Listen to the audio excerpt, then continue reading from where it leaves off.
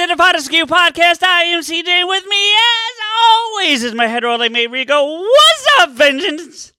What's up, motherfucker? I threw a twist on that one. You did. You saw me because I was gonna kind of do a Batman impression, and then I was like, "Oh fuck, what's my line?" Oh, I didn't know actually, because I don't actually look at you when I do that because I have to like exert myself. So, Well, all right. Let me. I am vengeance. I am the night. I am a motherfucker. Steph has kids. No, okay. Well, I mean, I'm a motherfucker in the sense that like you're a motherfucker. We're all motherfuckers, motherfucker. Okay, so quick background for the audience before we bring our guest in, because we actually have a guest for this episode, but very quickly before we bring the guest in, I can't talk about the specifics, but they have tapped me to potentially do a podcast for my job, an internal podcast. Like, it would only be for employees, or at least help put the pieces together on how to do it. And as such, other people at the company are like, we'd love to go listen to your podcast. And I'm like, you can do that, but be very aware it's very different than anything you guys are going to want. And they're like, is it that bad? It's not bad, but like I said, it's not safe for work. It's exactly what I said. And they're like, well, what do you mean? And they still weren't getting it. I'm like, all right, look, can I just be free and frank for a second? They're like, yes. I'm like, all right. You know how some people are fluent in Spanish and other languages? And they're like, yeah. I'm like, okay, my co-host is fluent in motherfucker. And they were like, oh. And I'm like, yeah. And I'm not exactly much better. So, because semi-fluent. Yeah, so, and they were like, oh, okay. So, but they also laughed. They found it rather funny. So anyway, that's beside the point. Here, he's our friend, I would say, definitely more yours than mine. But why don't you tell the audience who's with us again? The one and only Michael, my good buddy Michael, who you have heard for the episode Call Me Ish Michael. Yeah. Here he is, the Moby Dick to Pot Askew, coming back for another wave. Here we go. What's up, Michael? Hey, what's up, guys? How's it going? Good, man. Good. It's good to have you back. Yeah, that was almost 2 years ago. I think it was June 2020. Was it really? Shit. Yeah, I just noticed from our last call, I was like, wow, I can't believe it's been that long. Well, it's almost been a year since I was out there. Yeah. So, which kind of blows my mind a little bit. I know. So, it was actually you tricky bitch. Yeah, right. It was actually right around now that I bought the ticket, like a year ago ish, is right when I bought the ticket to come out there, and then we hid that shit from you for like that long. It was rather funny. So, because you came out for Rico's birthday. So correct. Yeah. But I bought the ticket like in like early to mid-April, so it's a little after. But yeah, because it was like when I saw the price, it was like click. So, yeah, the option was him buying me a lightsaber or coming out to see me, and I'm like, I would have preferred the lightsaber. I think Michael said that too when I was out there. I think you said, you're like, why didn't you just buy him the fucking lightsaber? So. But yeah, man, it's good. It's good to have you back. As we are getting really close to 4 years. This episode, if my math is right, is coming out the week. The week before. So the week before 4 years, I believe. So, but still, pretty exciting. So it's good to have you back for that. And yeah, man, can you believe that he and I have been doing this shit for 4 years and almost 200 episodes? Dude, that's crazy. Yeah. Michael, do you remember when I told you that I was like starting a podcast with like basically a total stranger? Do you remember me? Do you remember that conversation? Briefly or barely, I don't know. Yeah. It's not the weirdest thing you've brought up to me out of the blue. We're not going to talk about that. Stephanie might be close. Just the whole like random LA online dating thing, that might be a little up there, Well, I mean, I knew I wanted to spend time with her. I didn't know if I wanted to spend time with you. Yeah, that goes two ways there, buddy. I still don't know, to be perfectly honest, motherfucker. Like I live with her. I talk to you a couple times a week. There's the difference. If we lived together, we would need a duplex. That's all I'm saying. So, I mean, do we even want to bring up which number online girlfriend Stephanie is? oh no, I wouldn't have. I wouldn't. 12 maybe. I don't know. Possible. That's probable. Yeah. Most of mine have been 2 though, so I can't say much Yeah. beyond that. So, but anyway, we're not here to talk girlfriends for sure. That's not what we're here to talk about, or possibly bad life decisions. Stephanie not being one of them, but other. Nice save. Thank you. But we are here to talk about Robert Pattinson and the Batman, the newest incarnation in the Batman movies. Certainly not. I don't think we can say franchise, Rico, because they're all kind of like sub franchises within themselves. Really, I mean, you know. Well, I guess we can consider this a franchise now because they did finally confirm there will be a sequel. So well, not just that, but I'm just saying, like, the Batman as a whole is a franchise, right? Like, the Batman character is a franchise, but then you've got, like, the Keaton, or the Burton Schumachers, and then you got the Nolans, and now you got this, and, you know. Right. So, but as I understand it, and I don't know much, honestly, Michael, I hear you have some real problems with this thing. Well, I mean, since I last told Rico my opinion, I've spent a lot of time. I've watched it almost 3 full times now, so I'm just trying to open my mind and maybe understand why so many people are enjoying it. I'm still not getting a lot of mental stimulation off of it, though, I'll tell you that much. Okay. Because it's funny, and you may or may not be shocked by this, and Rico, I don't even think I've told you this yet. For me, it's probably the 3rd best one in all those ones we just briefly rambled off. It's right up there, right under Batman Begins and The Dark Knight, and I don't know that those are in any particular order. Well, I guess probably Batman Begins, because, you know, I prefer that just slightly better, but, you know. Yeah. It's right up there for me. I am surprised how much I like this, but I liked it from the beginning, and it has nothing to do with the hype. It has nothing to do with it. Rico will tell you, and the audience knows, I kind of go out of my way to avoid spoilers. I go out of my way to avoid trailers. I kind of go out of my way to hear other people's opinions until I see it for the first time. So that's strictly based on my opinion as opposed to like outside influence, you know? It's true. Like there'll be frequently, like, I don't know what was something that we watched recently, but like I was telling him like, oh yeah, dude, you like, you know, this movie's coming out. And then I'll get a text from him. I guess it was the Batman. And he texted me, he's like, the fucking, like, John Turturro's in this fucking movie. I'm like, yeah, dude, like, watch the trailer. Yeah, like, I've known about that for fucking ever. I had no idea. I was waiting for you to be like, who the fuck is playing the Penguin? I'm like, that's Colin Farrell. Like, I was waiting for that conversation. Yeah. And it's weird because unless you know it, it really looks nothing like him. Nothing. No, it looks like Richard Kind. I don't know about that. No, Richard Kind's got more of the duck lips thing going. I would.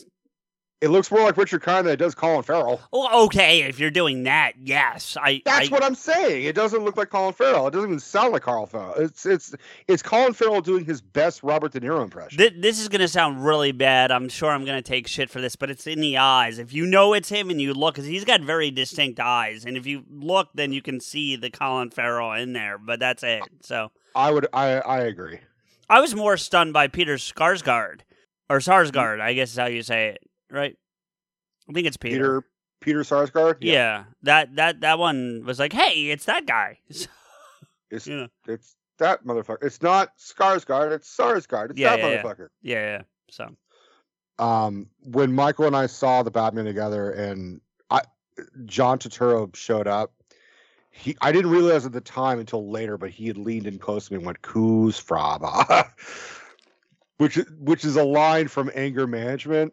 which is like how they calm themselves down. Like, all right, repeat after me, Kuz Fraba.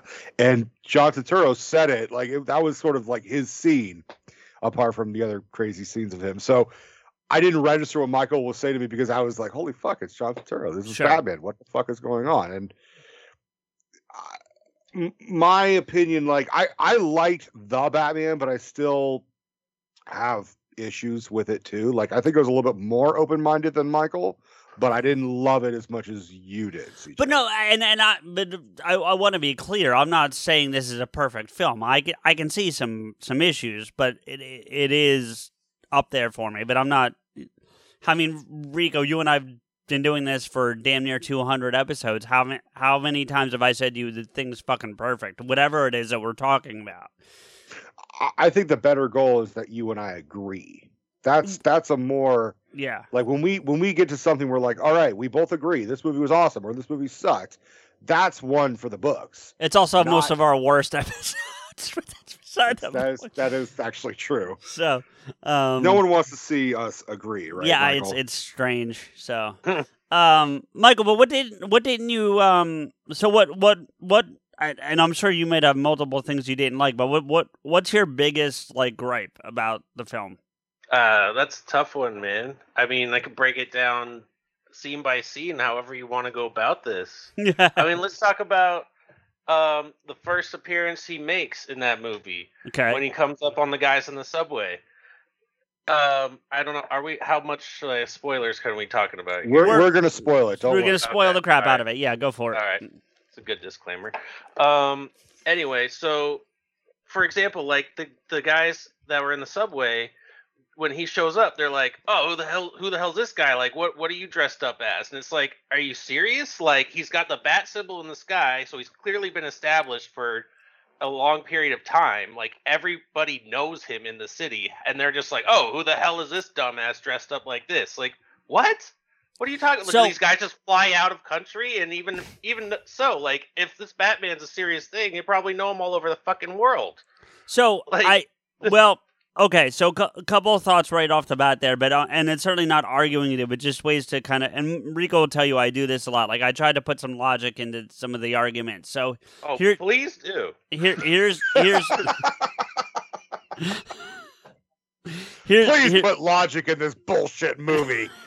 Here's what I can tell you. I think he's been at this for 2 years at this point because he says it during one of the voiceovers. So he's only been at this for about 2 years.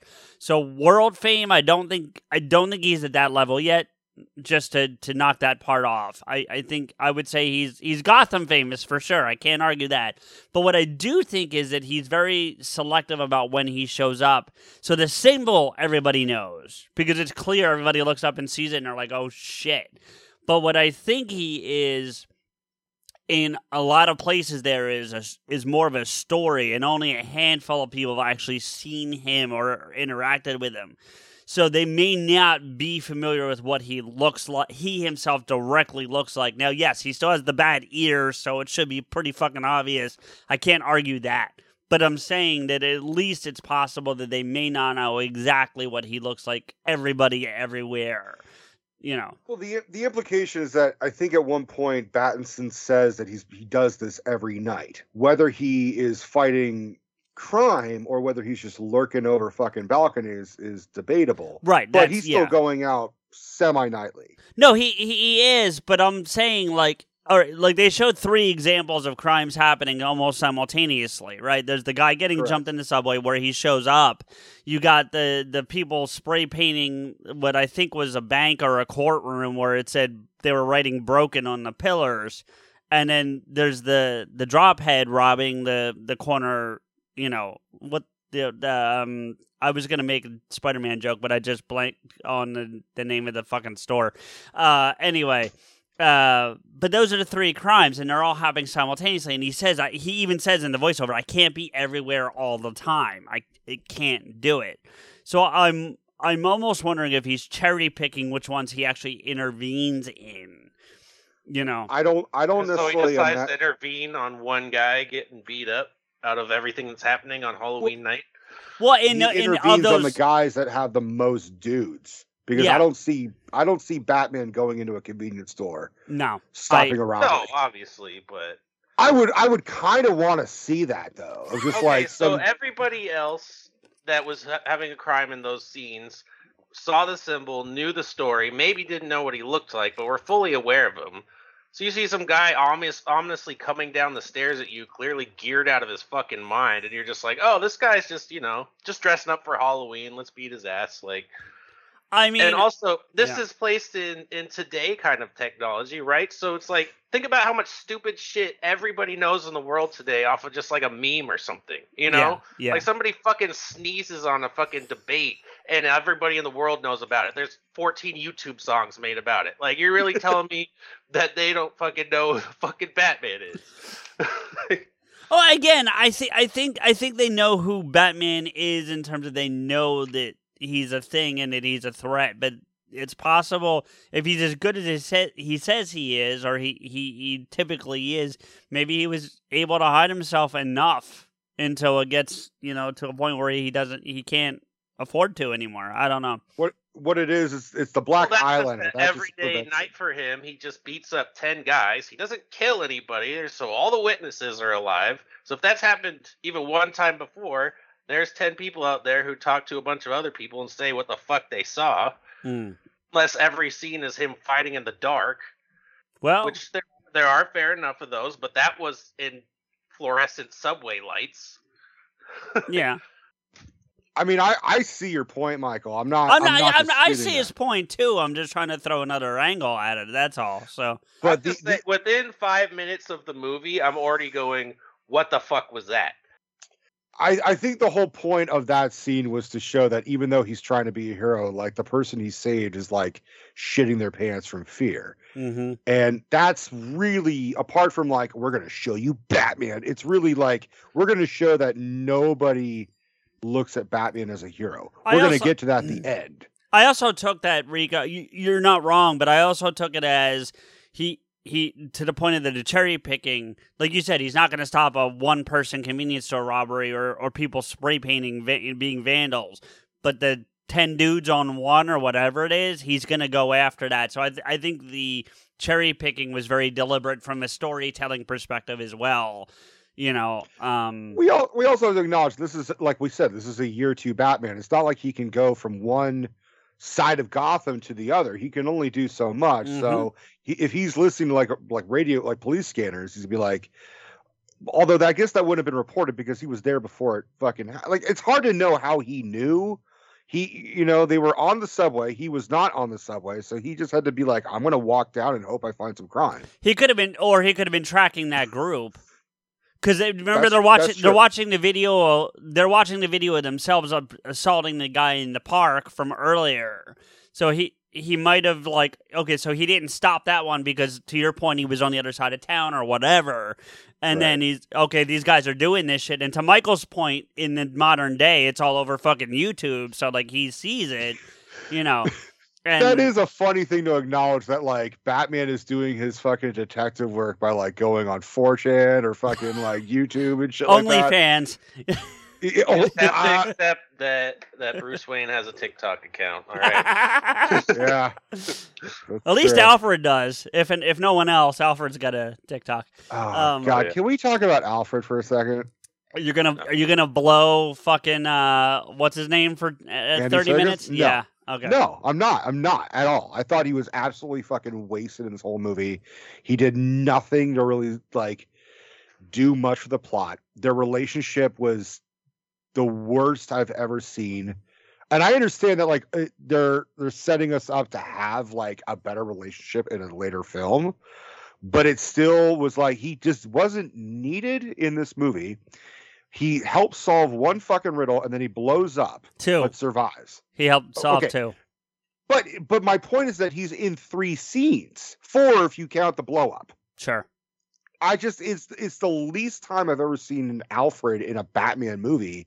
Even Michael Goff in the 4 Burton Schumacher films has way more screen time and he has more of a presence. I just felt like it was bizarre. Oh, I mean, you could argue that the 4th one in that series is centered around Alfred. That story is, so. And I just didn't like the relationship. I didn't understand the animosity apart from, well, you're not my real dad. Like, I didn't really understand what the fucking filmmaker was, whatever the fuck his name is, Reeves. Reeves, yeah, was aiming for. Well, I mean, and that goes to something that you and I did briefly talk about, but I also saw because I watched all the extras on this, and I definitely want to talk about some of that at some point, Rico, because there's one in there I'm really impressed about, but we'll get to that later. But, you know, they were definitely going for like a Kurt Cobain quasi-emo Bruce Wayne. And as such, that you're not my father attitude, you know what I mean? That fits what they're aiming for there, you know. True, but I just felt I've heard people say this is like their favorite iteration of Bruce Wayne because I'm sorry, but I go ahead. I mean, their argument is we finally see someone who looks haunted. We see someone who looks like he's tormented from the deaths of his parents. And my whole thing is he still acted exactly the same whether he was in the cowl or whether he was in a suit or whether he was in the Batcave before he put the cowl on or took it off. He never was Bruce Wayne. He was Batman the entire film. And that was my argument against the Bruce Wayne in this. Like, you know, it's fair to say that in general, if you're portraying Batman correctly, Batman's not the mask. Bruce Wayne is the mask, and the Batman is who he really is. But so when he has to be Bruce Wayne, he can be Bruce Wayne. That's why, honestly, for me, it's a toss-up. For the Bruce Wayne half of it, it's a toss-up between Affleck and Bale, because I feel like they still nailed that perfectly, you know. I think they took it a little too far with how he's still acting with like his parents were killed yesterday. You know, I agree. Like obviously Yeah. It makes him who he is today, but it's just like no matter what kind of tragedy someone goes through, especially as a child, like you're not going to hold on to it in that manner. Like it's going to evolve into something else. And he's just like moping around.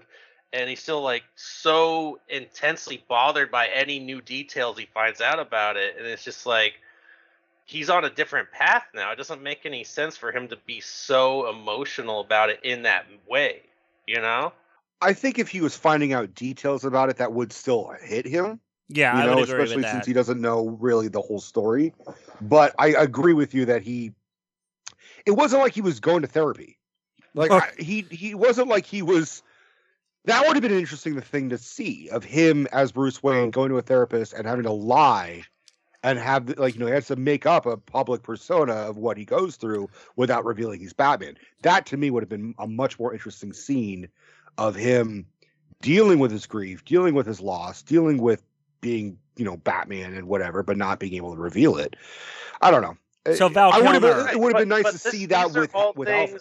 He would have already gone through in some way or another.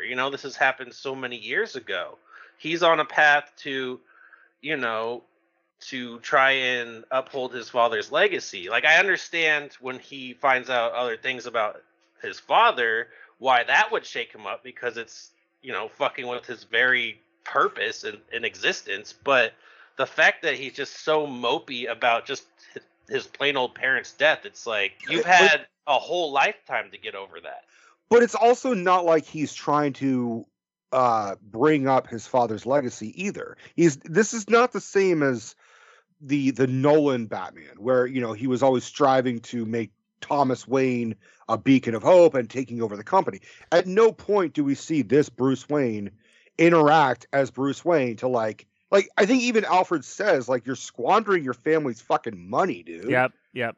So this sounds like a Bruce Wayne who became like a drug addict, without being a drug addict. Like Batman. My impression was less like the other Batmans where he became Batman as like vengeance and to get rid of, the bad guys and this and that. It was his father was trying to fix the city and he wanted to continue that. And that's why he was so shaken when he found out his father might have fell a little dirty, Almost called him his daughter.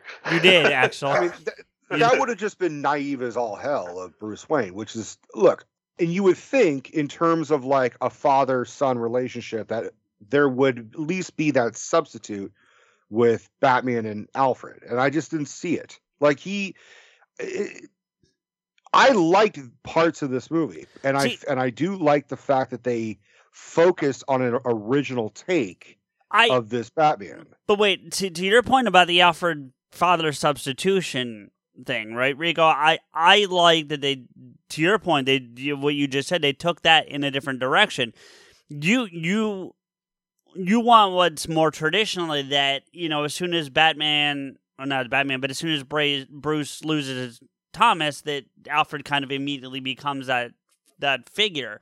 And I feel like in this one, after what happens with the Riddler blowing up Alfred inadvertently when trying to take out Bruce, that's that moment, like when he realized, oh shit, I could have almost lost him too. That's because that's what that hand-holding sequence in the hospital, I think, to me symbolized. That was that moment for Bruce. And I think, you said we're getting a sequel, but even if they weren't, that would be, I think, continued in that next version or that next iteration of this story. I think you're going to see a very different dynamic in the next one, not because of any kind of fan pushback, but directly because of that moment in that scene. It just, I guess as a film goer, it just felt not fully developed, and that's kind of how I feel for this Batman on a whole, because like I didn't even realize what my biggest problem was until Steph mentioned it, because Steph watched it with me, and she said this movie feels like it's setting itself up for a prequel. Like this, she's like, I feel like I just watched the second movie of a trilogy, but neither the prequel or the sequel has been made. And I said, I know, right? Because this feels like, do we necessarily have to see Thomas and his mother's name, whose name fucking, I've completely forgotten for some reason. Do we need to see them get gunned down again, whether it's the Riddler or Joker or fucking Joe Chill? No, we've seen it enough. Leave the Waynes alone, but at least acknowledge that, I don't know, basically take this movie and combine it with elements of Batman Begins. We don't have to show him with Ra's al Ghul. He could be, 17 years old and training with Alfred. Just give us a little fucking Rocky IV montage or something. I felt like there was so much missing. I swear to God, they said that they said it to Hearts on Fire and I'm out. That's all I'm saying. They said that montage to Hearts on Fire and I'm out. That's it. I agree. I'm joking, but it would have been nice to see at least a flashback, especially the relationship with him and Alfred. You basically Michael, what do you think? Well, I think that it could go either way. I think that they could stick with this different style of delivery and maybe never really give us much of the past. But my main thought when you keep bringing this up is that they took a ballsy ass risk, if that is in fact where they were headed with it, as giving us information in the next movie. Because think about Justice League. They planned out a trilogy for that and it fucking tanked. It's like, if people didn't love this movie, then all that setup was for fucking nothing.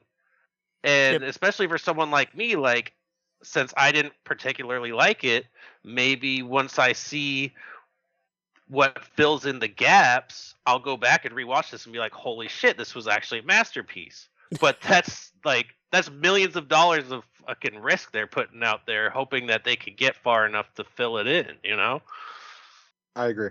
I mean, I love that we weren't forced through the origin story again. Much like I've said to you about the Tom Holland Spider-Man movies, Rico. I was so glad we didn't get the Uncle Ben dies and with great power comes great responsibility, and we kind of ended up getting it in A Way Home, which I kind of had a problem with. You didn't kind of have a problem. You fucking had a serious problem with that. You were so upset that was the thing. And having watched it again, it doesn't irk me as much as it did on the first viewing, but I kind of wish it didn't have to be, so. I agree, but I also am trying to acknowledge that there is a new generation of people who may not have seen Batman '89 or fucking, Batman Begins. There is that generation. to Michael's point, he was talking within in the story world, but in the real Correct. world, Batman is well enough known that if you don't fucking know the origin story by now, or know somebody who can fill you in 30 goddamn seconds, Well, I think that it makes sense that we would skim over that. It's been done a million times. Yeah. Sure. But you the rise to power, not necessarily the origin of why everything happened, but the rise to power part should not be skipped. Like, that is a lot of fans' favorite part of these things. Watching this guy go from, a nobody to suddenly kicking some asses and having that first awesome fight scene where it's like, holy shit, he's actually a badass. Even that stupid fucking show, Iron Fist. I like the first episode of that fucking show because of his rise to power. You know what I mean? I agree. Everyone's like, look at this fucking stupid homeless motherfucker. And it's like, oh shit, he can punch a fucking steel door off its hinges. Like, that's awesome. I agree. If you start in the middle of it, it's just like, I don't know. You're just skimming over the most exhilarating part. It just feels like it's missing the previously on Batman 1. Like, it feels like, and I was debating, I'm like, would this have been a better show where it was just stretched out and they had that origin thing? And I'm like, yeah, actually, would it be okay with a live action Batman show? And they're going to make a fucking show of Gotham the Penguin's Knights. rise to power. Why can't they do the same fucking thing with Batman? Like, I don't know, man. It just felt, it felt like this was the second chapter, and they just wanted us to assume what the first chapter was. I still like elements of it. Kitty Batman. We don't need little Bruce Wayne going through his stuff and dressing up in a ski mask and going to beating up his first bad guy. We don't need that, but we need something before it's just established that he's a badass. Yeah, show us his first badass fight. We don't need Batman Homecoming. We just need we need Batman. Yeah, I mean, just having some, or even just a conversation, with Alfred or something. I mean, they kind of say, like, oh, I taught you how to fight. It's like, well, are you going to show us that? Because that'd be fucking cool as shit to see, like, Andy Serkis beat the fuck out of a teenager and be like, come on, stop trying to hit me and hit me, pull a Matrix line, something, or whacking him in the face with his cane and be like, dodge this. I don't know why I'm going back to the Matrix, but like, yeah, you gotta. But at least the Matrix had a great fucking origin story where it showed the motherfucker learning how to fight. If they showed the Matrix where it just showed Neo knowing how to fly and bend bullets, you would fucking be like, fuck this movie. This is bullshit. How do you learn how to do this crap? That's all we're saying. Yeah, but you want to be able to picture yourself in that scenario. Imagine yourself that little boy watching this in the fucking theaters or whoever. It's just like, that's what gets you so excited. You're like, oh, like, what if I was like that? That's just me imagining myself in this scenario. I guess I would be the Penguin. So let me throw this out there, because yes, first and foremost, I understand the purpose of making movies is to not only to entertain, but more so to make money, right? You're going to put all this money out, especially on a movie like this. You need to make all the monies back, or it's a waste. I get all that, right? You need that Wayne money. Make it right. Wayne. But what he did that. I know, Michael. Do you see what I deal with? Every day, I'm sure.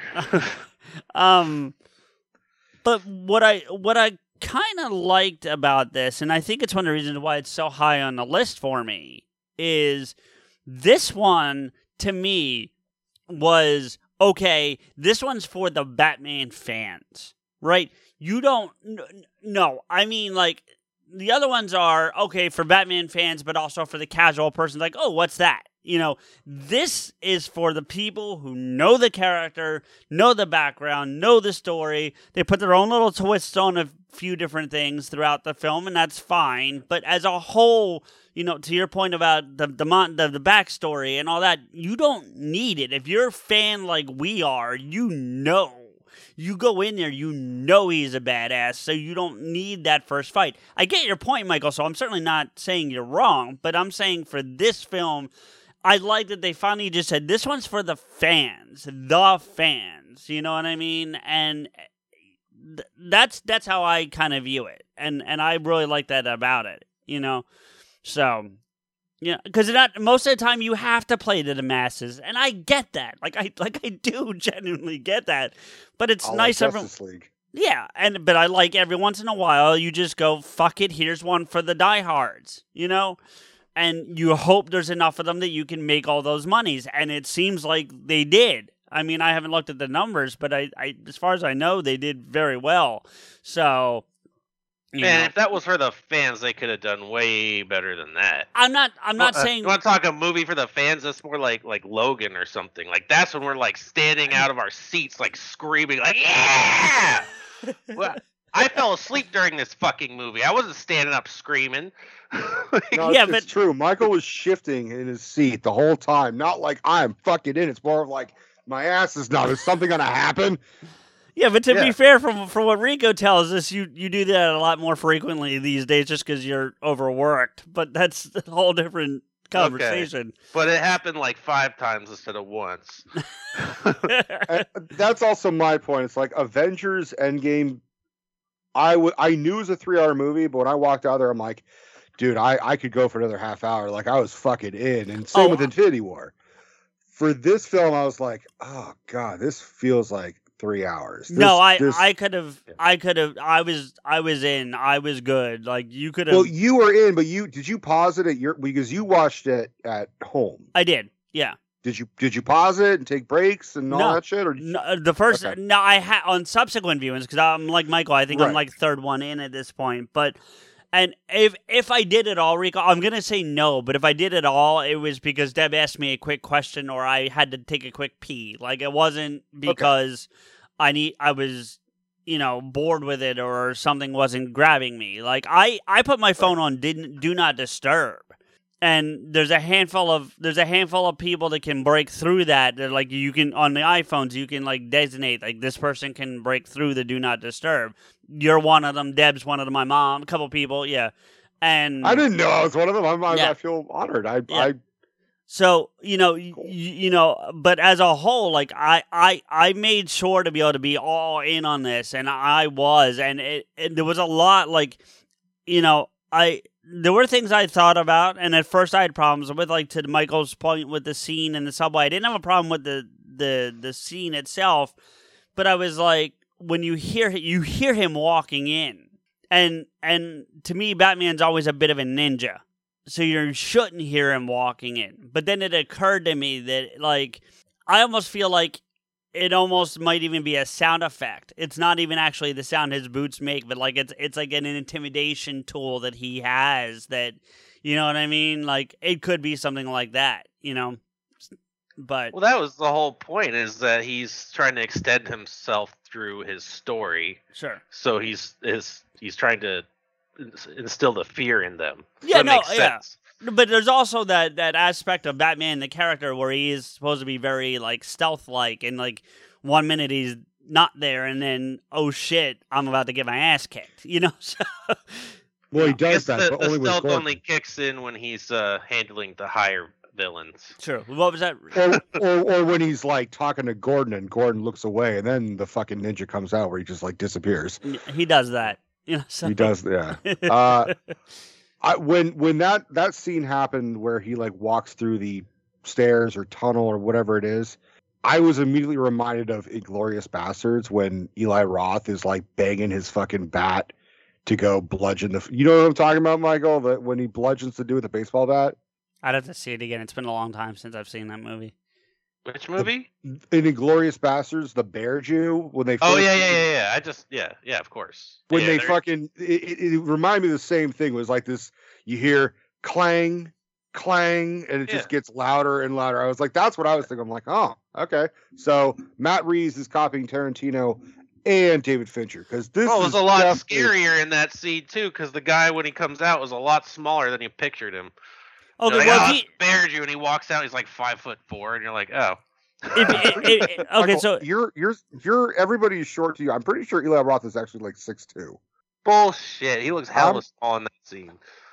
Well, and but to your point of Tarantino, I'm glad you brought up Tarantino, Rico, because can we talk about how the Gimp escaped Zed's basement and ended up in Gotham killing motherfuckers? Because that's what the Riddler looked like. He looked like the Gimp escaped Zed's basement. This is definitely not at all what I imagined the Riddler to fucking look like. Like, on one hand, I'm like, all right, cool. They based it on the Zodiac. That's pretty fucking cool. That is pretty cool. Yeah, I mean, I agree. But the fucking outfit is... Like, I understand he's also a poor motherfucker. He doesn't have time to, like, make a fucking Riddler suit, you know? Or, but... And to be clear to the audience, I didn't need Jim Carrey. Like, I didn't need fucking green spandex with question marks all over it and dye red hair. Like, I didn't need that either. But I don't know. Like, on functionality, his suit makes sense. But, like, looking at it, you're like, okay. It's the same problem I had with Bane. In Dark Knight Rises, like I felt like, I mean, Bane needs to have the mask because that's what the character has. I get that, but that's why I don't think Bane makes a good visual character when you're dealing with like live action, right? Because well, I mean, Tom Hardy did a great job, but that's not, I don't know. Yeah, but the alternative is the fucking like Lucha Libre fucking mask. That's why I'm saying I don't think better? No, that's what I'm saying. I don't think Bane should be a live action villain. Like, Bane's not one. He's good in animation because you can be much more expressive because you can mold the mask to be like facial expression. So I mean, you could almost do what they did with Deadpool, in terms of the facial, if you really wanted. Deadpool's definitely. I'm really disappointed you didn't have some like whale singing queued up when he started making fun of the Riddler, so it sounded like he's crying in the background. Dude. All that stuff gets put into post. We do that in post. Michael and I, when we saw it, we were like, we're skipping ahead to the fucking end, but when he like belts out Ave Maria, Michael and I just looked at each other like, what the serious fuck?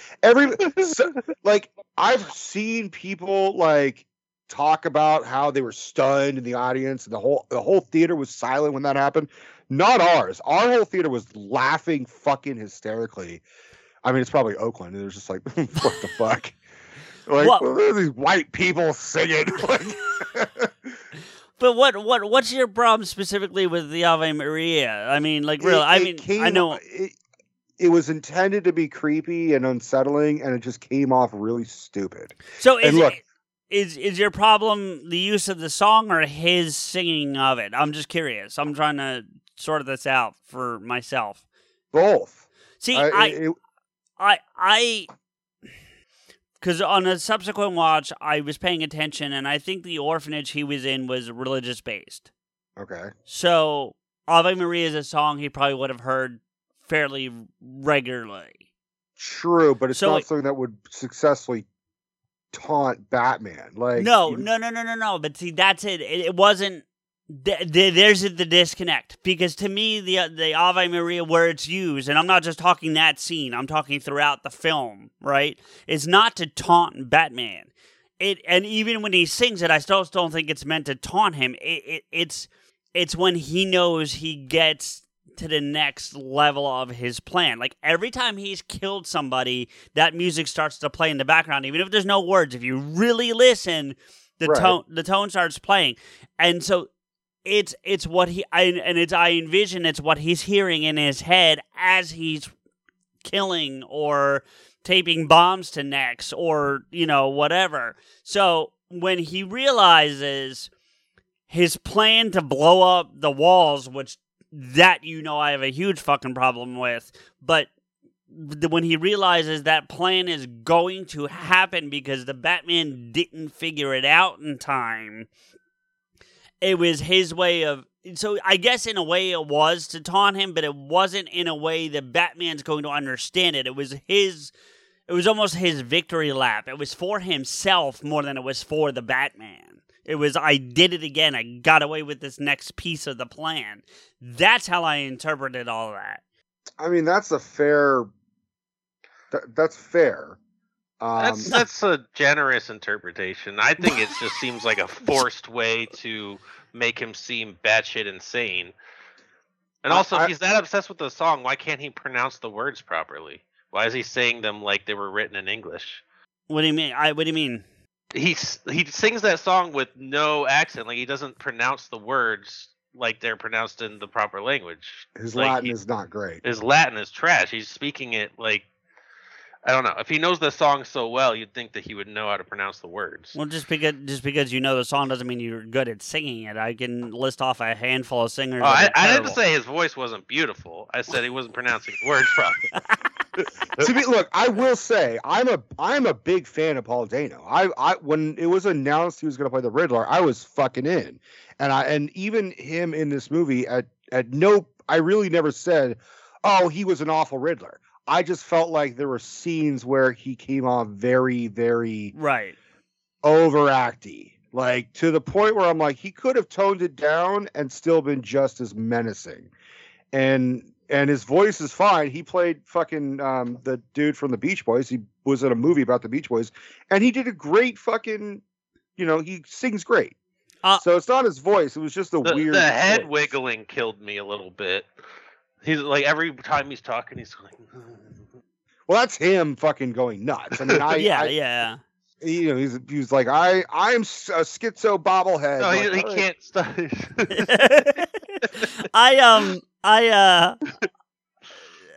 My favorite incarnation of the Riddler to this point in any medium has got to be the one in the Arkham series, and I wish he'd played him a little closer to that. Honestly, like that would have been perfect for me if he played closer to that incarnation of the character, at least more similar to that. Because Carey, while fun, is too close to Batman 66.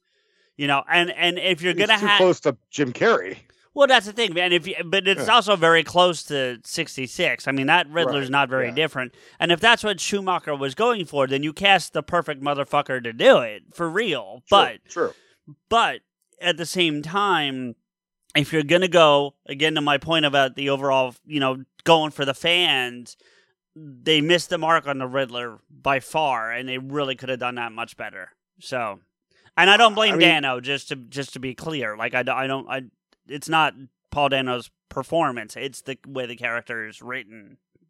So the mask doesn't help, and also I read like Paul Dano he wrapped his own head in saran wrap because in his mind he's thinking the Riddler would do everything to not leave it's a countermeasure. Yeah, it was absolutely countermeasures, and I thought that part was a smart move, but it also took away from the character. So yeah, but he didn't even discuss it with Matt Reeves. He just did it and had the costume department put on his costume and shit, and they're like, why is there saran wrap around your head? He's just trust me, I'm an actor, I know what I'm doing. And he basically gave himself severe headaches because of all the sweat buildup, and he overheated himself, and he just kept doing it. I'm like, there are easier ways to act, acting. You don't have to fucking put yourself in medical issues. No, but just fucking act. But visually it played. I remember the first time I saw it. I did. I noticed it, and I'm sure I'm not the only one.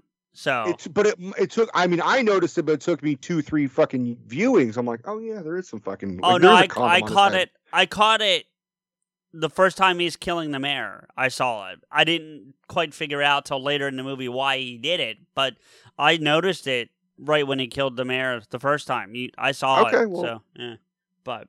What do you guys think about the theme song in this movie?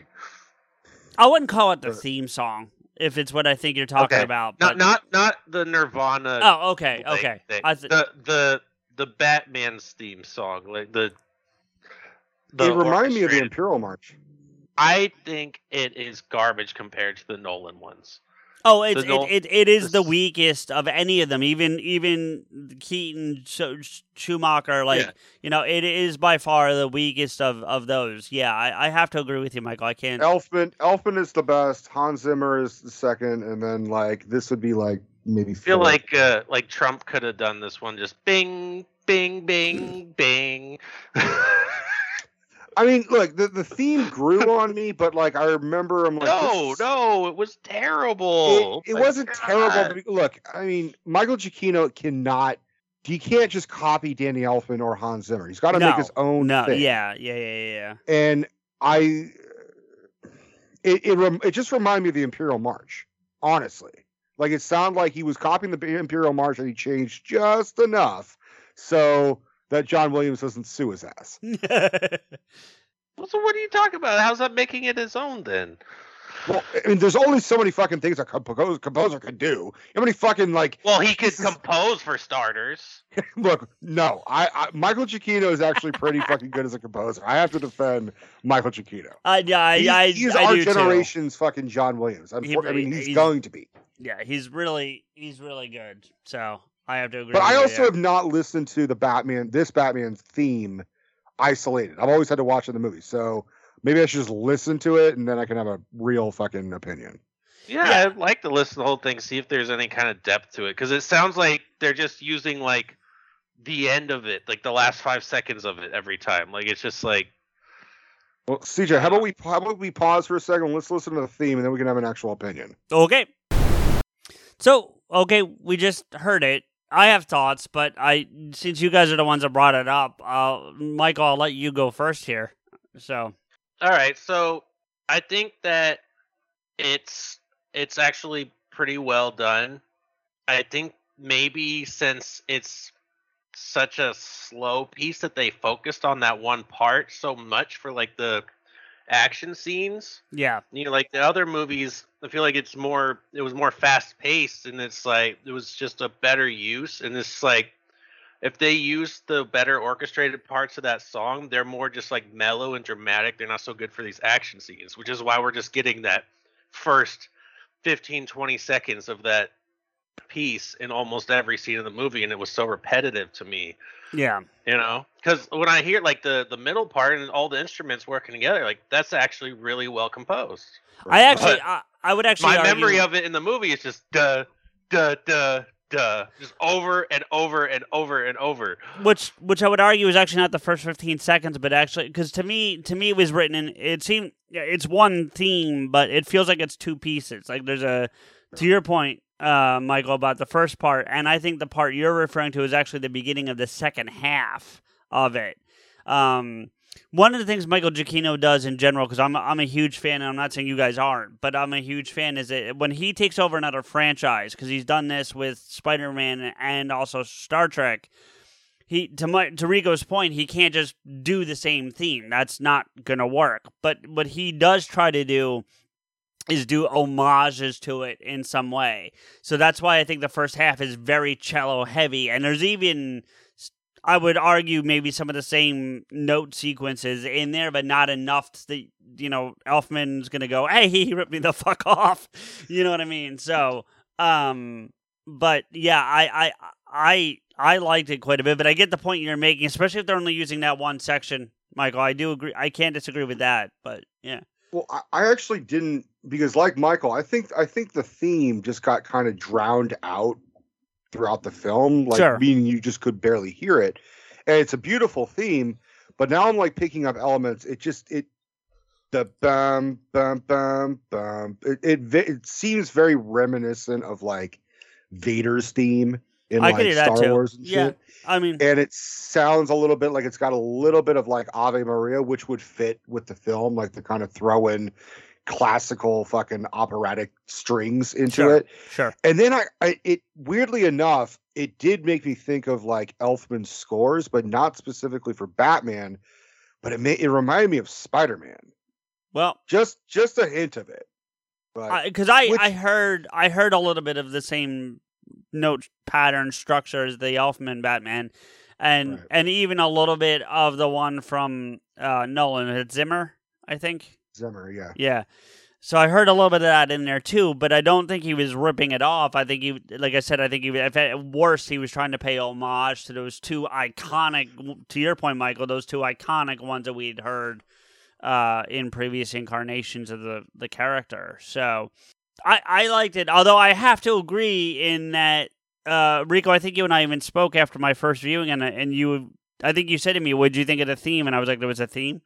I think I even said that to you because it just, to your point, it's so lost under everything going on. You don't really notice that it's there. It's not in your face like Elfman and Zimmer. Yeah, Elfman for sure. His score it soars. It has that. Oh, it's iconic. Yeah. It's moody in the beginning, and then And then you get that, like it really wants to bitch slap you in the face and say, "This is Batman, motherfuckers." It's the dark Superman theme, right? Yeah. Whereas this was just very kind of like, I'm going to show you the teenage angst, Nirvana, Batman theme, which is not a bad thing if that's what you're aiming for. Like this theme wouldn't have worked with like Adam West, not at all. No. This theme wouldn't even have worked with like Clooney or Kilmer or even Affleck. And to be fair, I don't even think there was a theme for Batfleck. Like, not really. No, they used the Zimmer. Or no, not Zimmer. Briefly, they used the Elfman briefly in the Justice League, but not. He really didn't have his own theme. I think it appeared in Batman v Superman as well, but again, it was the Williams one, not a new construction, a new piece. So. Right. The theme song for fucking Batman v Superman was Snyder jizzing in a cup and all the fans freaking out.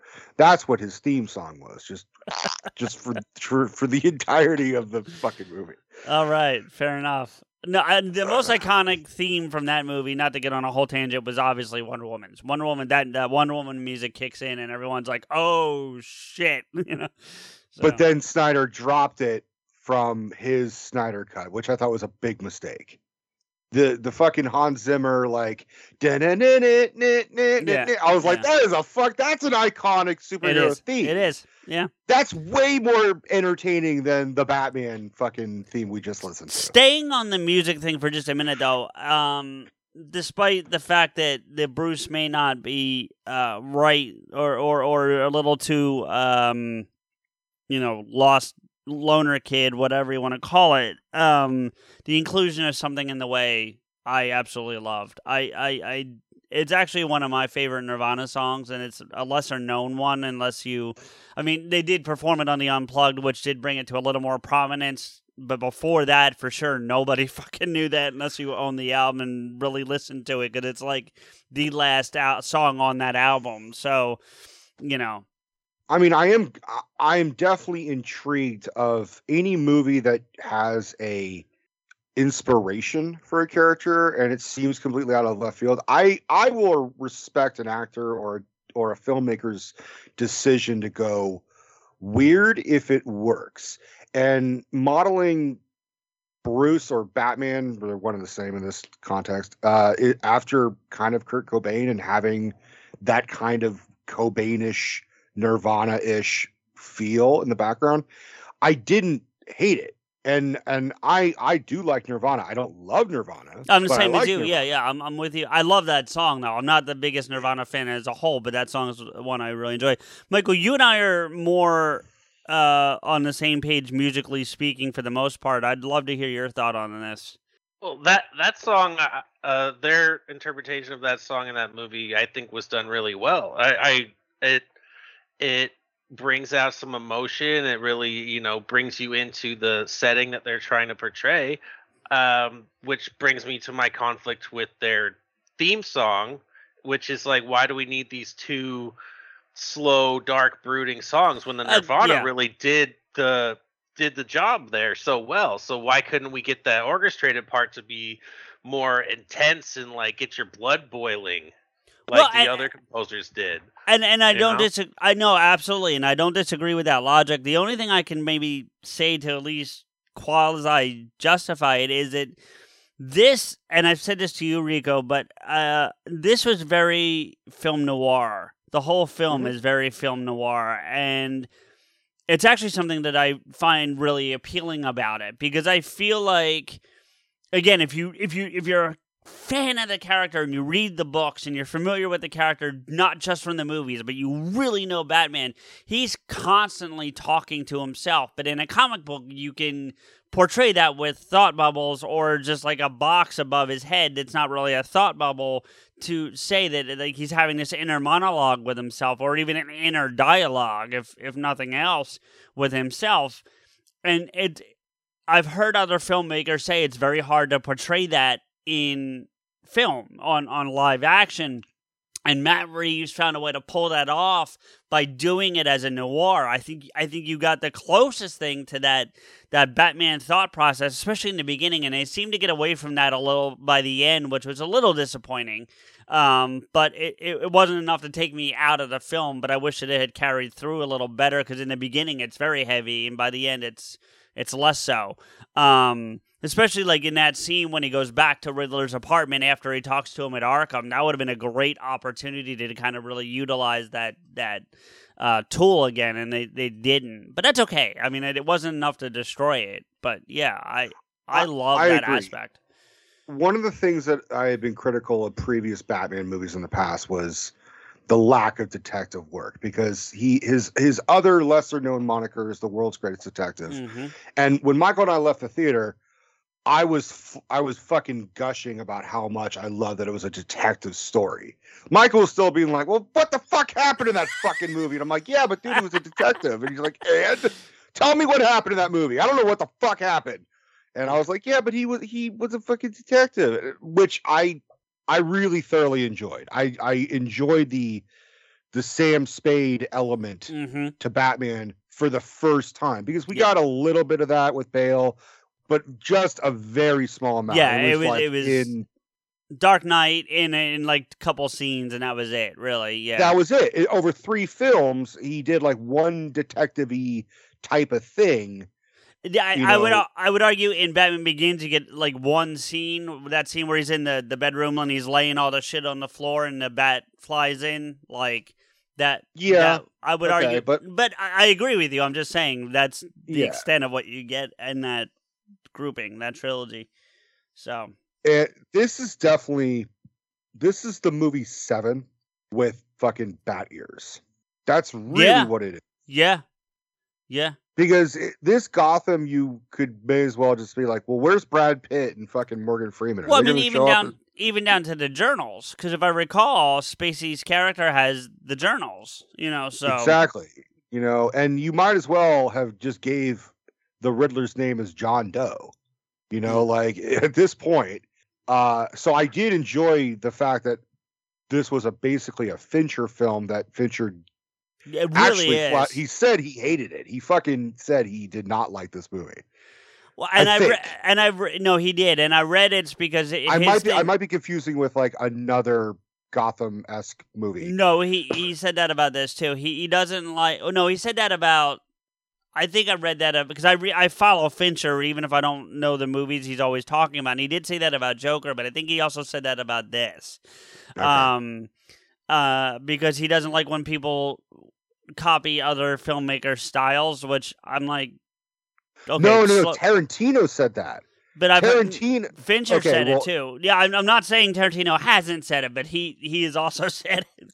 But I think the ball's on Tarantino to say, oh, so this is what we're doing. We're filmmakers are just copying filmmakers. I'm like, what have you been doing your entire career? Right? Yeah. All you've been doing is stealing from Scorsese. You fuck. Yeah. You are one to talk, Quentin. Michael, thoughts, or should we just move on? She lost me about like 3 subjects ago. Okay. I was thinking, it took me until probably the second time I watched it through to really appreciate Rico's point about the detective aspect of it. And it's like, once you realize that it's right in your face, like, of course that's why they chose Riddler, because it just like gives you the perfect perspective there. True. I mean, he was almost too good at it. The Riddler would throw out one of his little riddles, and I'd be sitting there trying to think about it, and Batman's already saying the answer while I'm processing what the question was. Right, it's like, right. He's almost too smart in that area. What we don't see is Batman just like writing the crossword puzzle like in ink, like he just knows this shit. Right. Batman is like the expert at charades. Batman knows every fucking useless trivia. I mean, there's a lot of those good moments. He didn't get the fucking carpet tool though, fucking idiot. Yeah. even I knew that. Like, I was like, there's probably something under the carpet. I don't think that I noticed. Yeah, I did. I don't think I noticed the carpet until he goes back. And then when he goes back, obviously, because that's the point of going back. But, I don't think I noticed the carpet. I didn't know the Riddler had a carpet, but the tool that he used to No, kill that, the fucking, that I knew too. that but I was like, that's a carpet fucking thing. I know what that is. Yeah, I knew that too, but I'm saying I guess I didn't, like the same point that, okay, Batman knew what the tool was, but he didn't put the correlation that it ties back to the flooring in Riddler's apartment right away, so.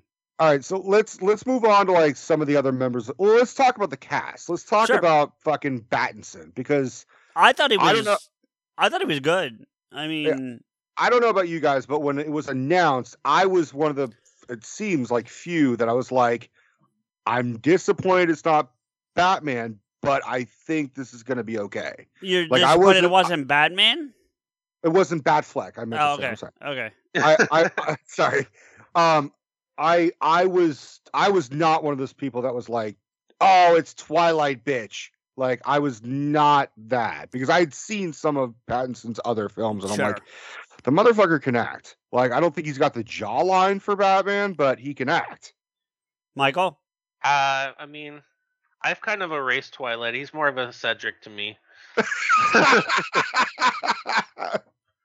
Well, and so it's interesting you brought that up, because that's kind of where I was at, right? Like, I hadn't really watched Twilight because I had no desire, and I still don't, and I haven't, but I had heard enough and seen some scenes just because, you walk through a room or whatever, you're flipping channels, whatever the case may be. And I had my reservations, but I think I had right around the time Rico either rewatched or for the first time watched Goblet of Fire. I think we were prepping for the Harry Potter episodes at the time when we did those. Uh-huh. And I remember thinking, I was kind of like I was in the middle of like the outrage and where you were. I think I was like, all right, I'm hesitant because of Twilight, but to Michael's point, he was good there in Harry Potter. Let's see. Because I remember people, and I think I said this to you on an episode, I forget which one, but I remember people lost their shit when Affleck was announced, like, this is going to be terrible, and then they saw it, and they all wanted to blow him. So, like, it's, you got to give it a chance to come out on screen and see it. My honest-to-God opinion is, he wasn't a great Bruce Wayne. I don't know if that's a product of him or a product of the writing or what, so I'm not going to put that all on him, but he wasn't a great Bruce Wayne, but I thought he was a fantastic Batman. I really did. I thought he was pretty good. I mean, he wasn't as maybe smooth in the fighting as some of the other ones we've seen, but he made up for it with the detective work and that brooding darkness that you need. And I also like that while he did change his voice slightly, it wasn't the Christian Bale exaggerated. Like, I thought he did a nice... It wasn't Cookie Monster. No, I think he did a really nice job of that mixture. Even better than Bale did in the first one, because you and I both agree in Batman Begins, Bale did a good job, and then it just went off a cliff. But in that, I still think even Pattinson was better at that than Bale was. I never had a doubt in his acting skills at all. I was more concerned. I didn't think he had the body for it. Yeah. The body or the face or the jawline or any of that shit. But he's a fantastic actor, sure, and he did a good job. He obviously carried that movie, but and as far as his Bruce Wayne, I think that's entirely the acting, because he's completely capable of pulling that off. Mm-hmm. I mean, what's a weird one that I saw? He was in The Lighthouse with Dafoe, wasn't he? Dude, that movie's fucking. and that was one of the things that I had seen, because I was like, okay, I got to prep. I got to watch some Pattinson. I don't want to watch Twilight. I don't want to watch Goblet of Fire, because Goblet of Fire, the adaptation pisses me off. That was like my favorite of the books. But I saw The Lighthouse, and I was like, I don't know what the fuck is going on, but he is acting the shit out of it. And I think I even told you, Michael, I was like, if I don't see Pattinson jerking off as Batman, I'm going to be severely disappointed. Because in The Lighthouse, he is furiously jerking off in at least 2 or 3 scenes. Like the first 2 minutes of that movie, like Defoe's just like sharding in his pants. Yeah, and I even like, I don't know if this was legitimate, but and I think Pattinson was trolling the fucking Batman fans, because he was saying a bunch of shit like, "Oh, I'm not going to work out." Like I'm gonna let the suit be like my muscle. I remember that. And I do remember that. Yeah. And all the Batman fans were like, "Oh, he's a lazy piece of shit. Fuck Pattinson." And then he even said, "Oh yeah, well the Batman voice I'm going to use, I actually based it on Willem Dafoe because I thought Willem Dafoe had a great voice." And I'm like, "That's who Batman should sound like." And I was like, "That sounds awful." Like the Green Goblin as the voice of Batman. I was like, "That doesn't sound good at all." But And that's and not then it what turns we- out he was just fucking with us. Yeah, it's not what we got. So yeah. No. I agree about the Bruce Wayne. I still, at no point did we ever see any change.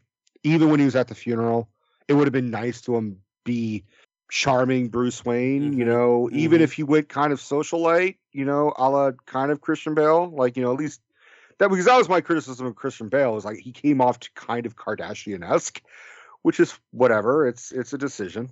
But see, the thing about that, and not to get into a whole discussion about that franchise, is that was by design to almost throw people off. It wasn't who he really, that was a, Sure.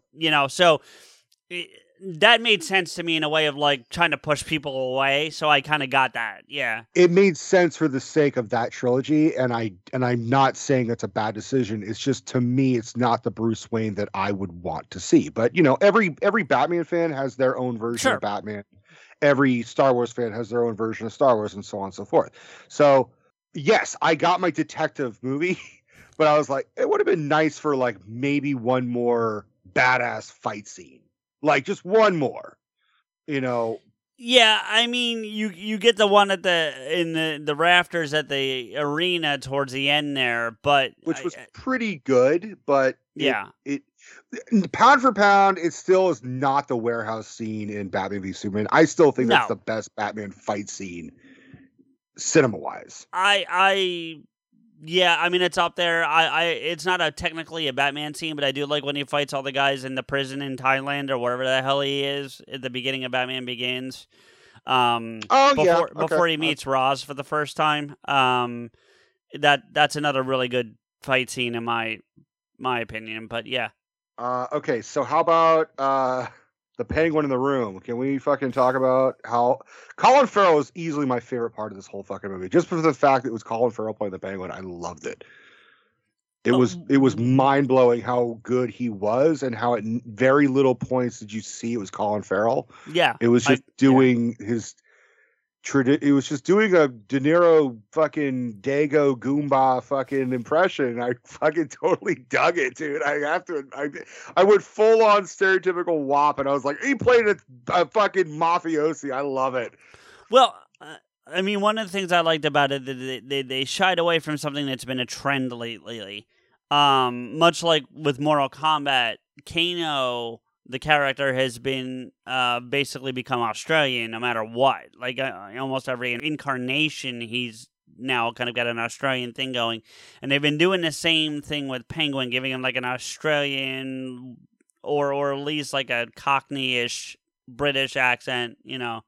Well, only in the Arkham games, to the best of my knowledge. No, it's also in the Telltale game, and it's in one of the animated movies. I forget which one, but one of the animated ones he appears. But not live action. It's not been DeVito. It's not been the dude from Gotham. They've all used their American. No, that's true. But I'm saying they were starting to, but I think all the ones I'm talking about came out after Gotham the show, so like it was starting to trend that way.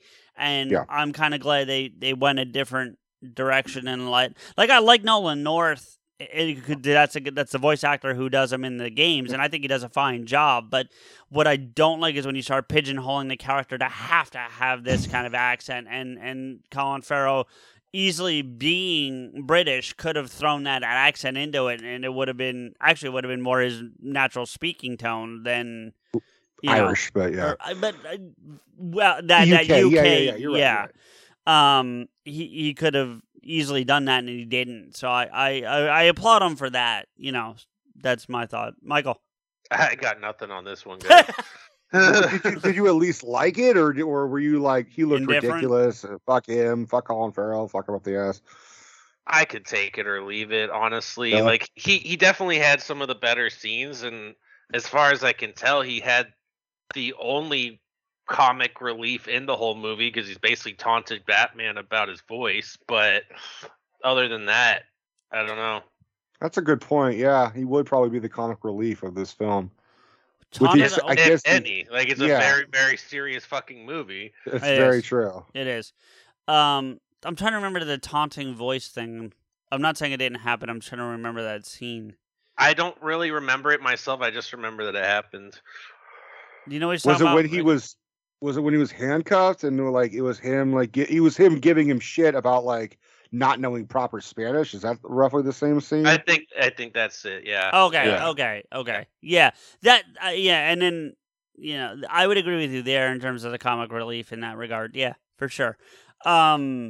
Rico, you're the one that brought it up. Go down the list. Who you got next? Jeffrey Wright as not Commissioner Gordon, but Gordon. Well, Lieutenant Gordon. Lieutenant Gordon. Yeah. But he's always been known as Commissioner Gordon. So yeah. Well, I think again the Nolan trilogy at least expanded that you can have different versions of Gordon and it still be the Gordon character, but not necessarily Commissioner. So sure. I'm okay with him not being Commissioner at this point. And to Michael's point from much earlier that if they they took a gamble that there's going to be a second one or a trilogy or whatever, and I think you'll see him arise to that level at some point in either the next one or a third if there is going to be one. So, I liked him. I actually thought he was one of the highlights of the film. It is actually, in my opinion, the closest to the book relationship between Gordon and Batman. Despite the fact he's not Commissioner, they tend to work closer together than we've seen in other live-action incarnations up to this point. Correct. So I liked it. I know I read some stuff about people being upset about them race bending it. I don't give a shit. I thought Jeffrey Wright was fine. I'm a big fan of him as a whole. So by all means, I agree. I was fine with it. I think he did a good job, but he doesn't really establish like the, I don't know how to describe it, how like a fan's supposed to feel towards Gordon. Like normally he's just like this like unbreakable, like clean cut, like amazing cop, and it's just like, yeah, I guess he portrays it if you write it down on paper, but it's like if he had gotten shot in that movie and died, like we would have moved on. He was like forgettable to me, but it's like in the Nolan films when we thought he was dead for a moment, like it's like it was fucking crushing. Yeah. And it's just, and he was trying to balance this line between like hard ass, but still like with this soft, like carrying face. And it's just like, it just didn't feel organic to me at all. I think there's room for evolving. I think he brought the base of Gordon, but there's room for a lot of character development since they didn't do any. Huh? They did a lot with Catwoman. There was a lot of character development for Catwoman, which I have to say, my ranking was always like Michelle Pfeiffer and then Anne Hathaway. I put Zoe Kravitz like above Anne Hathaway. I still like Michelle Pfeiffer just because nostalgia reasons. The one thing that they didn't stray from in this movie is fucking Catwoman is exactly the fucking same every time. I'm selfish. Okay, now I care about things. Like, okay. Well, I mean, the Catwoman from Batman Returns is different than this Catwoman. Like, she was a secretary. This one was kind of more closer to like the comics, where she's kind of implied that she's almost. They both wanted to cut and run, and then their conscience got the better of them in both movies. In the Dark Knight Rises and this one for sure, but the Batman Returns one is different, is what I'm saying. Oh right, okay. Yeah. Michelle Pfeiffer, she was just like, I was a secretary, I got thrown out of a window, and I'm just gonna fuck with Walken like the entire film. And Keaton. So was this standalone one? Was it Halle Berry? It was Halle Berry. God. we don't talk about that one. That doesn't exist. That's not a thing. She eats sushi. Yeah, so do I. It doesn't mean I'm a giant pussy. Well, yeah, I liked this version. I felt like this version of Catwoman worked really well for this. What about version of those Batman. fake ass fucking nails she was wearing, like even out of costume? Like they were fucking horrifying. Oh my god. It looked like it was effective. At one point, she did scratch a motherfucker in the face pretty well, but I think yeah. I saw like a meme making fun of her and Sabretooth from X-Men. He's like growing his fingernails out. Like, oh shit. The Ray Donovan version. Yeah, the Ray Donovan one, yeah. The Liev Schreiber just like, look at my nails. What are you gonna do? Scratch me? It was probably something like that. It was Ryan Reynolds as Deadpool. Be like, what are you gonna do? Scratch me to death or some shit like that? Mm-hmm. Yeah. John Turturro as Falcone. Can I give my? Oh, opinion? I'm sorry. I'm sorry. I mean, I know I'm a guest on the show, but you know. Okay, move on, motherfucker. I actually didn't like it. You didn't like her Catwoman. I didn't. I that's not anything to do about Zoe Kravitz. I want to stress that very heavily. I thought she did fine. I just didn't like the way the character was utilized. Something about her just didn't sit right. I never found myself really caring what happened to her. To Michael's point about Gordon, you know, for him, I never really found. If she had not survived, I wouldn't have been that upset about it. You know what I mean? Like, I hate to say that because it's just not. It just didn't ring true to me. You know what I mean? I think, it's weird to say this, but I think the whole thing with Annika, I think that was her name, her knowing Annika and like calling her baby, and it seemed like they might have even been dating, which whatever, I don't have a problem with that, but that would be consistent in the comics. Sure. I was gonna actually bring that up to you. I didn't realize until now that she was her girlfriend. I think they were. Yeah, they were. I think they were. But Selena. I was going to ask you guys. I was embarrassed of my observational skills. I was like, maybe they know this, and I was supposed to know this, but it's just like it's just not spelled out. I'm still. Oh, sorry. I'm trying to get off topic. But I'm still wondering because Rico knew from the beginning about the bat symbol being the gun that killed his parents, and I don't fucking remember ever hearing that. And I've seen that movie three fucking times now. It's not addressed in the film at all. It's some shit Rico read because he researches everything before the movie ever comes out. So yeah, that's not. It's son of a bitch. Yeah, I'm an idiot. No.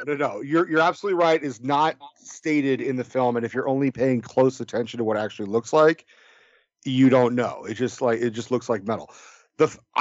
You bring up an interesting thing that I completely forgot about, Michael. The fact that he's able to like take off the bat symbol off his chest, I was like, that's pretty creative. I liked it too. Never been done. Yeah, no, I liked it because like it's a close, and I want to get back to Selena, but before I do, like I did like that because the Batman.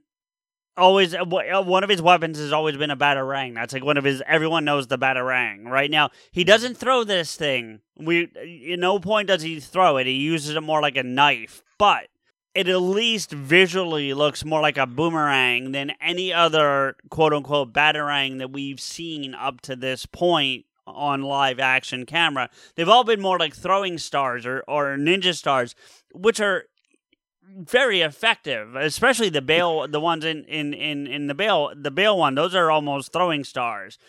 And at no point, just to be clear for the audience, in case you haven't seen it, at no point in that trilogy did it refer to it as a batarang, but everyone who follows the character, you're like, that's the batarang, or that's what it's supposed to represent.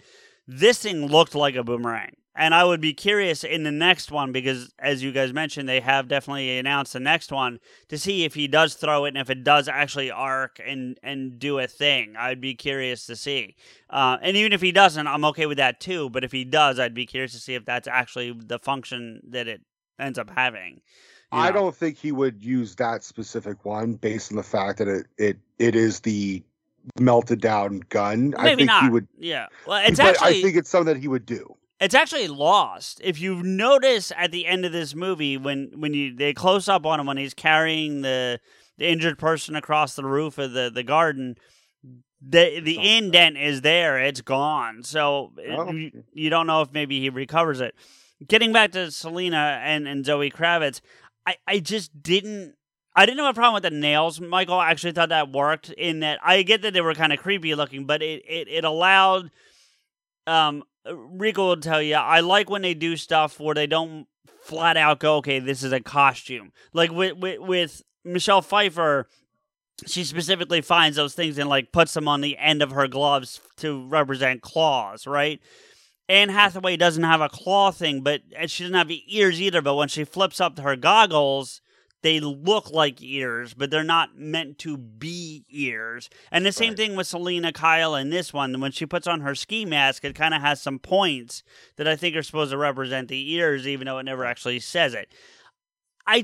She just never got me engaged. I don't know why. And again, it had nothing to do with her or, just in case anyone's thinking of the fact that they race bent her as well. Like I had no problem with that. I actually didn't find myself even giving a shit about her until you find out she's Falcone's daughter. And honestly, I think they could have done away with the whole her knowing Annika portion. Like you still needed that character, and you could have said, "Oh, we work together" or something. But then being in a relationship, I don't think you needed. And then I don't think they've never specifically said that they were in a relationship. They were definitely roommates. She called her baby. So what? I think they were in a relationship. It could have been. It definitely could have been, and it wouldn't have been a leap for the character. The character has been consistently bisexual. Correct. Yep. As well as she has had a sexual relationship with usually her female roommate, who's also her friend. It doesn't necessarily mean they're a couple, but they're just promiscuous and they like to fuck. Well, okay, fine. Yeah. And that's what the impression I got from this.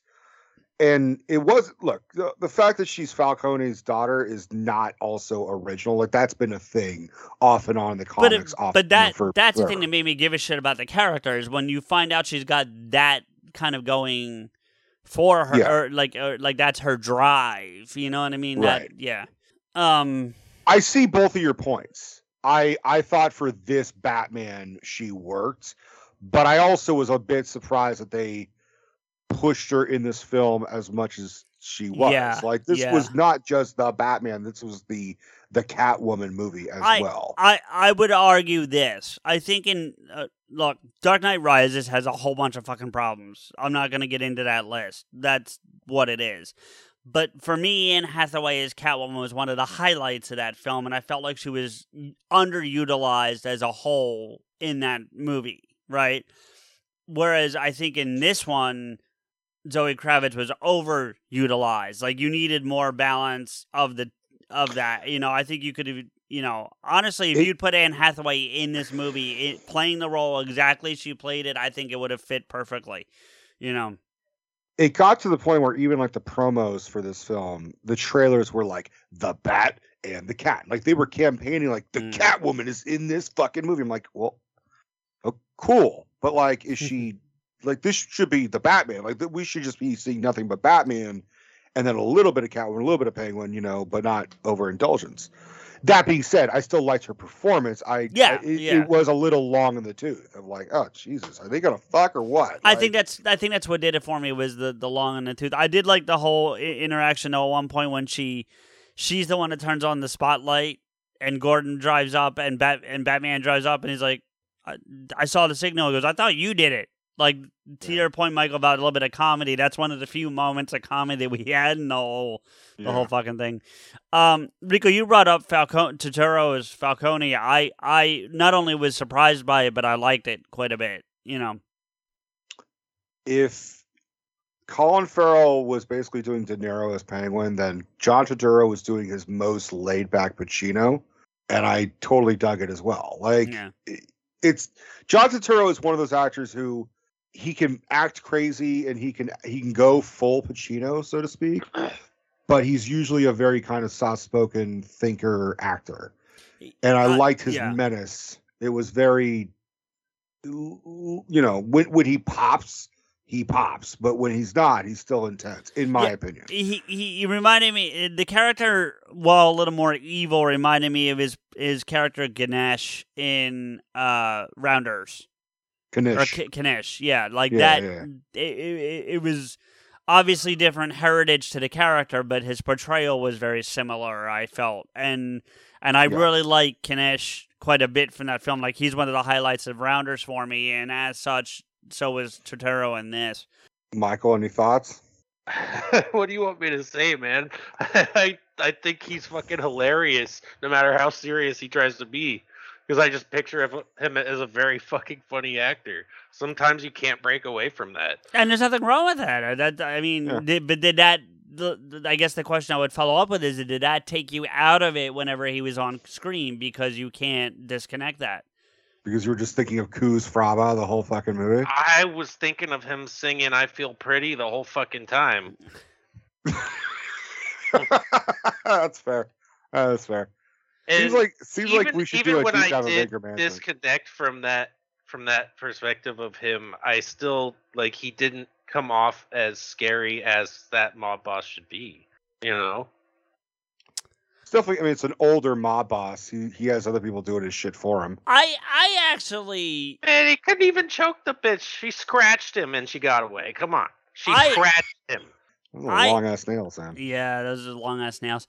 I actually kind of like the older Falcone, like the quasi-retired guy. I mean, he's not retired because he's obviously still running everything, but like he can just kind of lay back. Like, Falcone in Batman Begins was very similar. Like, he was not very hands-on. You know what I mean? He was a little more intense, for sure, but he Didn't wasn't... they decide to refer to him as Falcone in this one, too, instead of Falcone? I think some people... Well, and I've heard it said both ways before. That's not, I've always known it as Falcone, and not once in this movie did they not say Falcone. I heard both. Also, quick point. Let's remember that in this movie, he looked at his daughter, undressed her with his eyes, and was ready to fuck her. But I don't think he knew who she was. Yeah, but I don't think he knew who she was. President. Yeah. I don't think she knew. He had his crotch and her face ready to go. That happened. Maybe that's why they didn't make a quote-unquote prequel like Steph and I would want, because it would just be like that. It would just be a series of uncomfortable scenes of Zoe and fucking Daddy just like, No, she never knew him personally in her childhood. He just dropped the load in her whore mom at some point. And then worked for him. Yeah, when she got older and knew who her dad was, like when she was an adult, she found her way to get closer to him.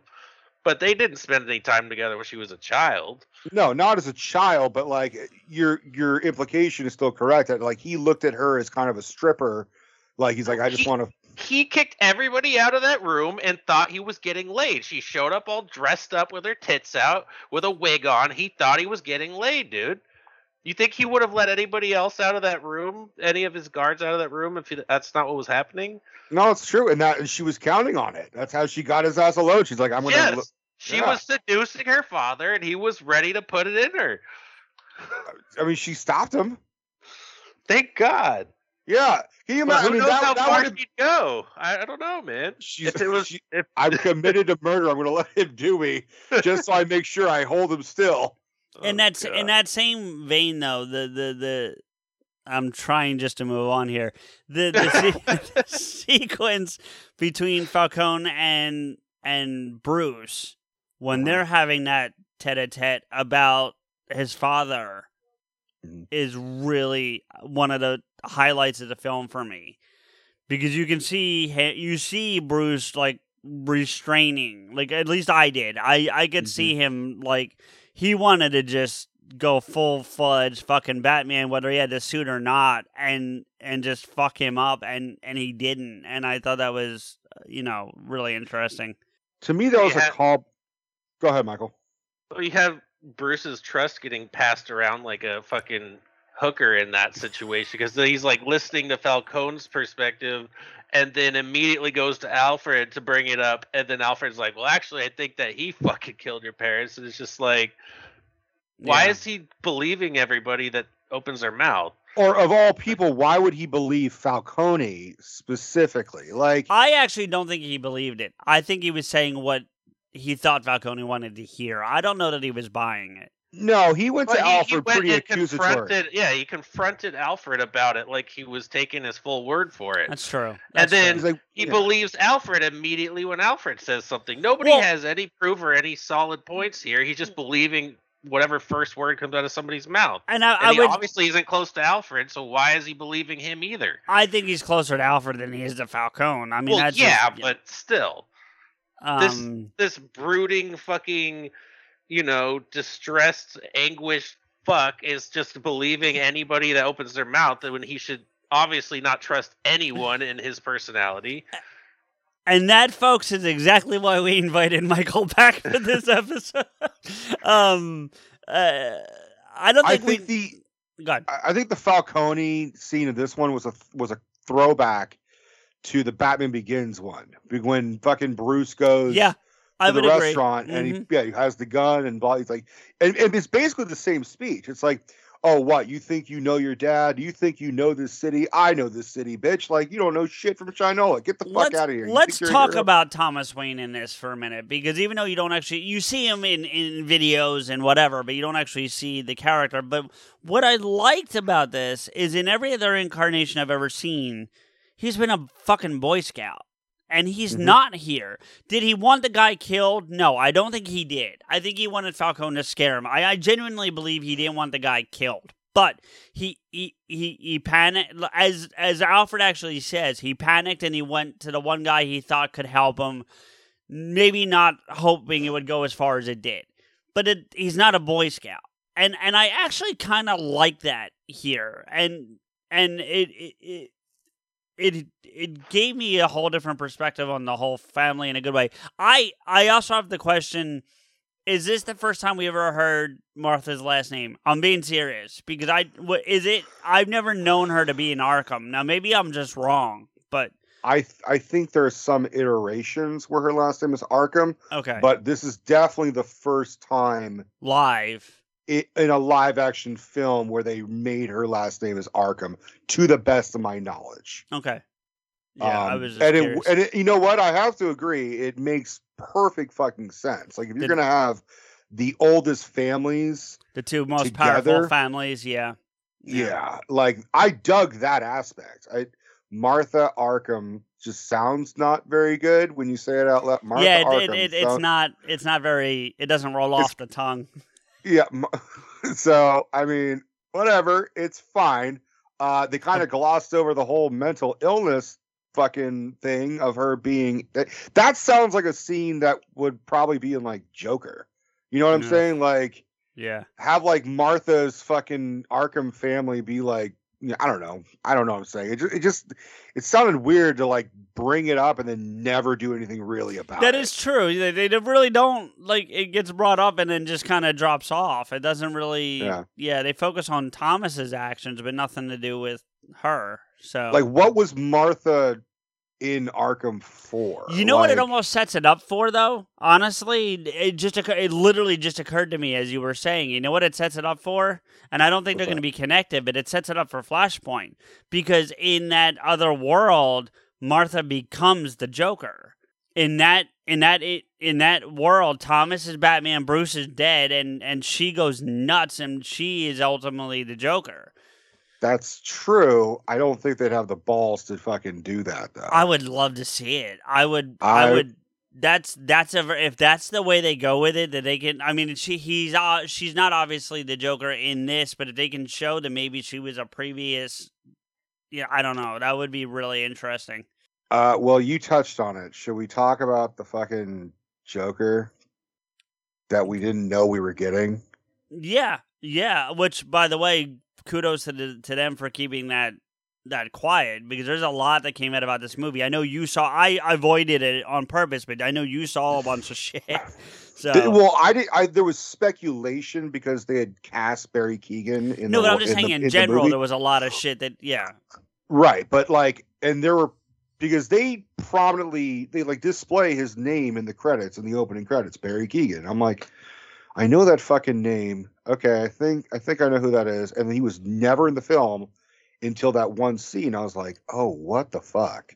Well, there's also the deleted scene if you've seen it, but Right. where he's much more prominent. But yeah, I remember when Michael and I saw it. I when we left the theater, I told him, I said, I thought that was Two-Face at first because the side of his face is I could see that. huge and Yep. very toothy. Yep. And I then could see obviously he started giggling, and I'm like, oh, for fuck's sake, how many Jokers are we gonna get? You know what? And as much as I think this guy's going to be fine. I don't know. Barry Keoghan's name obviously means more to you than it does to me. I'm not familiar with him. I've only seen him in one other thing, but Eternals. It was the dude in Eternals. I wish they had tapped the guy who played him in the Gotham TV series. Like, honestly, I would love to have seen that guy get another crack at a real Joker role, because I think he would have really done a good job. You know what I mean? You mean Gay Jesus? What? No, not Jared Leto. No, that's who he was in Shameless. Oh, I haven't seen fucking it. burned through Shameless. Oh, So. shit. Michael, should I watch Shameless? You should. I tried. I went through I think the first 5 episodes, and I was like, I don't need this much. I mean, the main girl's tits are fucking amazing, and then the dad is literally the best part. Nice. Okay. All right. The dad is literally the best part of that show. He just gets worse and worse and worse, and it's like, yeah. I mean, there's one point where he had to get his fucking liver or his kidney replaced because he's killing himself with alcohol. The second he got a new one, he started drinking again. He's just it's so fucking funny, dude. Oh, He reminds me of if Ron was just out of the house more. Well, you actually hit it on the nose, because I was kind of like, oh, that'll be a great show for me to escape from me taking care of my old alcoholic, disheveled father. Let me watch a show about the exact same thing. All right. I mean, it kind of reminds me of Weeds, but darker, because there's just a lot of different stories going on within the family members, and some of them are a little bit more boring than others. But when you get back to just the dad being a fucked up drunk who screws up everything all the time for everyone, that's the best part, you know? I'm so glad my dad doesn't listen to this shit. No, he doesn't. He didn't. Yeah. He doesn't. He doesn't know how to, and the only one he's ever interested is the one that he was on. How do I get my episode? I fucking love that episode. Well, thank you. No, CJ, Michael's played that at his work. I did. Oh, you told me that. I'm always the first person there, so I played it on the speakers for the whole restaurant while there was just a few of us hanging out, doing prep work and shit. And then gradually people are just walking in and just hear, yeah, let me tell you about the Jehovah's Witnesses. What the fuck song are we listening to? I'm trying to think if there's anyone else character-wise we really need to spend some time Well, no, I mean, on. we really didn't touch on the Joker. I mean, okay, good. For once, he does look like a dude who was thrown in a vat of chemicals, if that's what happened to him. Right, if that's the background they're going for. I'm just kind of... See, this is what I was talking about, what Steph said before. It was just this seems like we really are missing out on another movie that happened before all this. This is Batman Year 2, but clearly some shit happened in Year 1 where he threw a motherfucker in a vat of chemicals and took his ass to fucking Arkham. Well, there's no guarantee it was Batman that did that. Yes, it is, because he says, oh, it's our anniversary. The Joker says to him, he's oh, it's coming up on our anniversary. Can you believe it's been a year? That might be how long he put in Arkham. Now I'm talking about the vat of chemicals. Oh, well, I mean, look, he certainly has a connection with the Joker. That's established. We don't know if it was vat of chemicals. It could have just been. Well, regardless, I'm saying I don't know the Batman's the reason he's that fucked up. Is all I'm getting at. I don't know. I don't know if this version of the Joker got his scars from chewing on too many Jolly Ranchers and they cut up in his fucking face. Michael, that was for you, because I know that happened to you one time. He and he told us that story at some point. I forget when. I was Michael's the only person I know who cut his tongue from eating a Jolly Rancher. It was on the Wonka episode that you told the story. Yeah. So Yeah, Michael texted me. He's like, I just fucking cut my tongue. I'm like, how? Did you bite it? He's like, no, a Jolly Rancher. Then you took a photo of it. There's just blood. It was like blood and red Jolly Rancher just like mixed in your mouth. I was like, what the fuck? How did you do that? He's like, I don't know. They get these little like air pockets when the candy mixture dries. So then if you're sucking on it, the pocket opens up and then it has like the sides will be like a razor blade. So you're Jagged- like your tongue's jagged little moving pill. along, it's sucking on it, it just slices it open. jagged little pill. But listen. Right now, I'm not feeling this incarnation, but I don't feel like we got enough of it to really hold an opinion. So I'm waiting to see if we get more of the character before I finally speak on it. But I just can't. I believe had that. to look the actor up, honestly. yeah, I was me too. yeah. And Yeah. and it seemed like a lot of people are psyched about him in this position, that he normally plays nutcases, this and that. I mean, whatever. It's whatever. It's a weird thing to acknowledge that there are 3 Jokers, like right now, because Jared Leto is still technically on contract for the DCEU. There's 2 Batmen. But we didn't know we were gonna have another Batman until Michael Keaton was fucking cast. I'm not even talking about. I'm talking Affleck and Pattinson. Affleck is technically left, but he's coming back for Flashpoint, but that still is up in the air. Like Okay. he says he's in it, but I've also heard rumors that he's left. Like he doesn't want to do with Warner Brothers anymore. Well, as of But right we have now, Jared Leto, we have Joaquin Phoenix, and now we have Barry Keoghan. Like it's so weird. It's such a weird time for a comic book fan where it's like, oh, this is too much Joker. Like I think they do a Spider-Man No Way Home and just have all 3 of them at the same time, just terrorizing Batman and Arkham. Just the Jokers, and just Gotham, Jared yeah, Leto, and okay. and then the problem is you get 1 Batman, so you have to pick one of these Batmen to fight all 3 of these Jokers. It's that's the thing. So You get George Clooney. You get the worst Batman to go up against all 3 Jokers. I would watch the shit out of that. Win, dude. Bat nipples and Jokers. I'd watch that. That's the title. Bat Nipples and Jokers. That's your title. That's the name of this episode. Sorry. No, it's not. No, it's No, not. it's not. No, it's not. I want to talk about the tech a little bit because I really liked Batman's tech in this. I really like the way he does the tech here. You guys are more tech savvy than I am.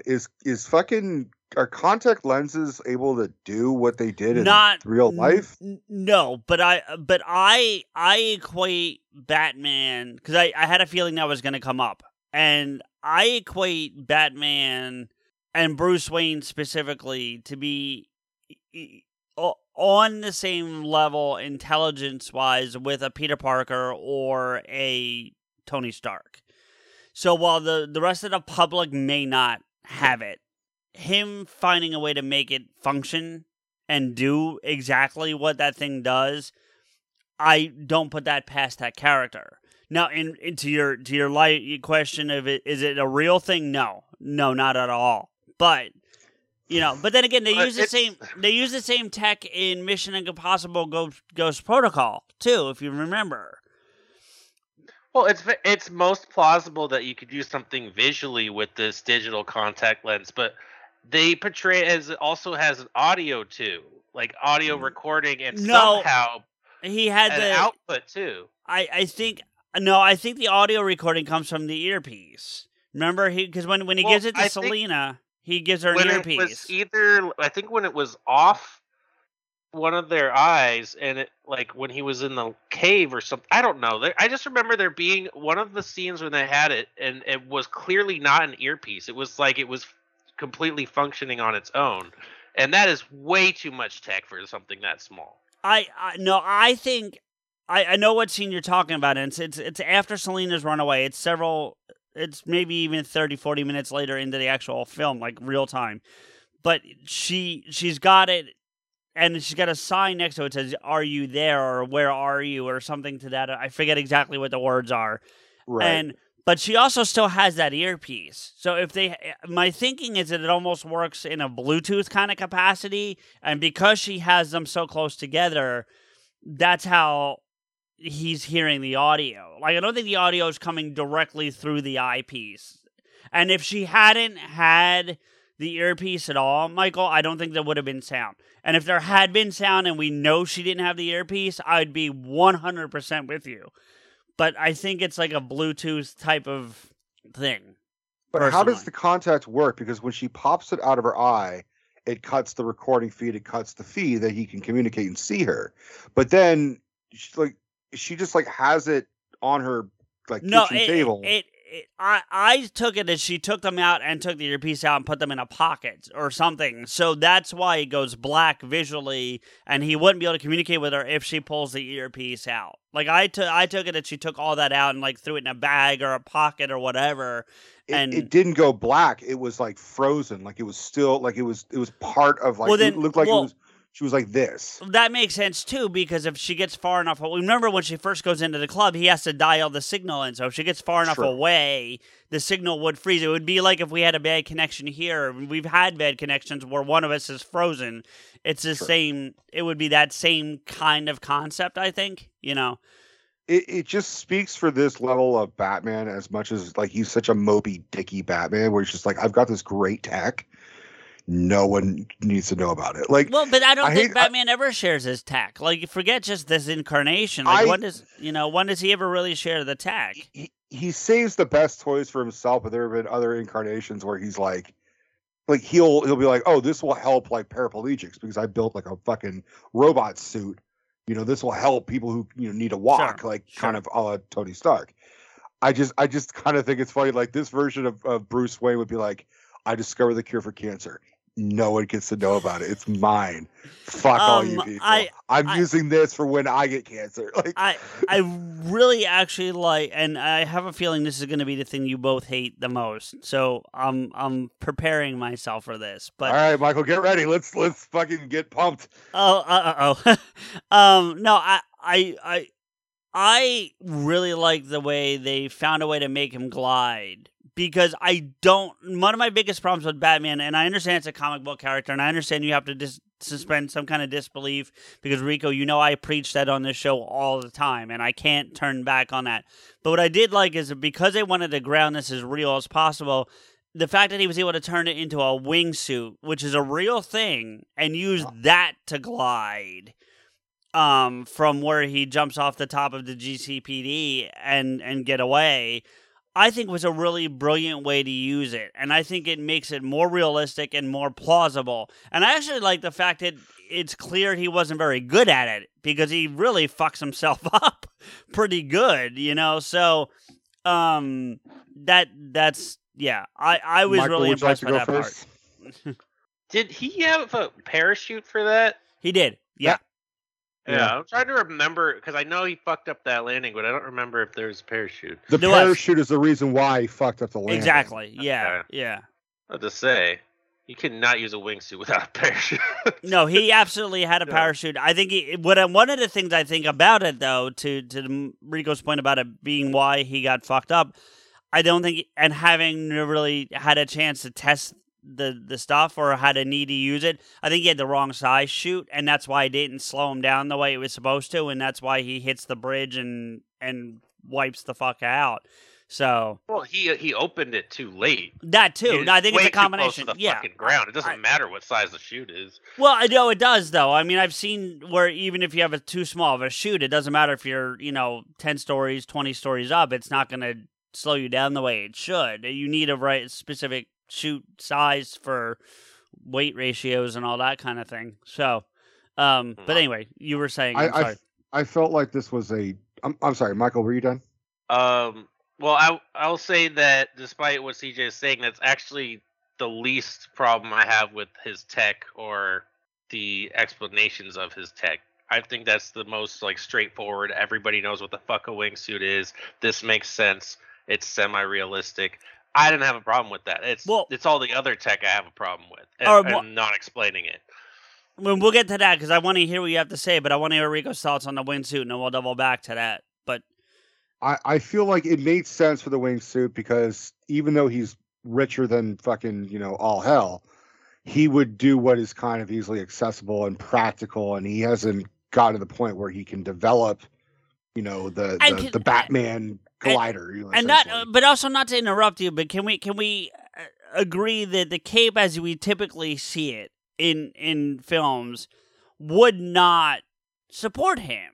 Like, I know in the Keaton one, I think it's Dark Knight, or not Dark Knight, excuse me, but Batman Returns, when he flips out, like he flips his wings out, it almost is a glider with those rigid things. So it's almost like he pulled something out from underneath the actual cape that gave him the wings. We don't know that for sure, but that's kind of what's implied by that, right? That's the implication, yes. And I never really bought the version that Morgan Freeman has in the Nolan trilogy. Like that, he explains how it operates, but you don't see Bruce put it together the way that makes it make sense when he ultimately uses it in the film. It's movie magic. No, I get that, and that's why I can suspend to some degree, which is why I'm not like, oh my god, that's the worst thing about the movie and whatever. But I'm saying this, from a practical perspective, made the most sense of any wing cape thing that we've seen in any incarnation to this point. I agree with that, but I also think on one hand, it's really interesting to see a Batman afraid of heights. On the other hand, this looks, because he looks down, it's like, oh shit. Like, I don't know I don't know that he's afraid of heights as much as I don't think he realized maybe how right, it's not a fear of heights, it's just like, oh shit, that's higher than I thought it was, like that kind of thing, like he has to like pump. He's like, I'm gonna do this regardless whether I like this or not. I gotta pump myself up. But it was just an interesting thing, because every fucking Batman movie, he doesn't look, he just leaps. Yeah, well, and like, this is year 2, and I like that whole thing about it. And in terms of pumping up, just remind me, I have something I want to ask you, but it's not about that scene, but we'll do that later. Yeah. But I also am of the opinion that I'm like, he would have practiced this way more, because like learning how to fight is one thing. Learning how to drive like the Batmobile successfully is one thing.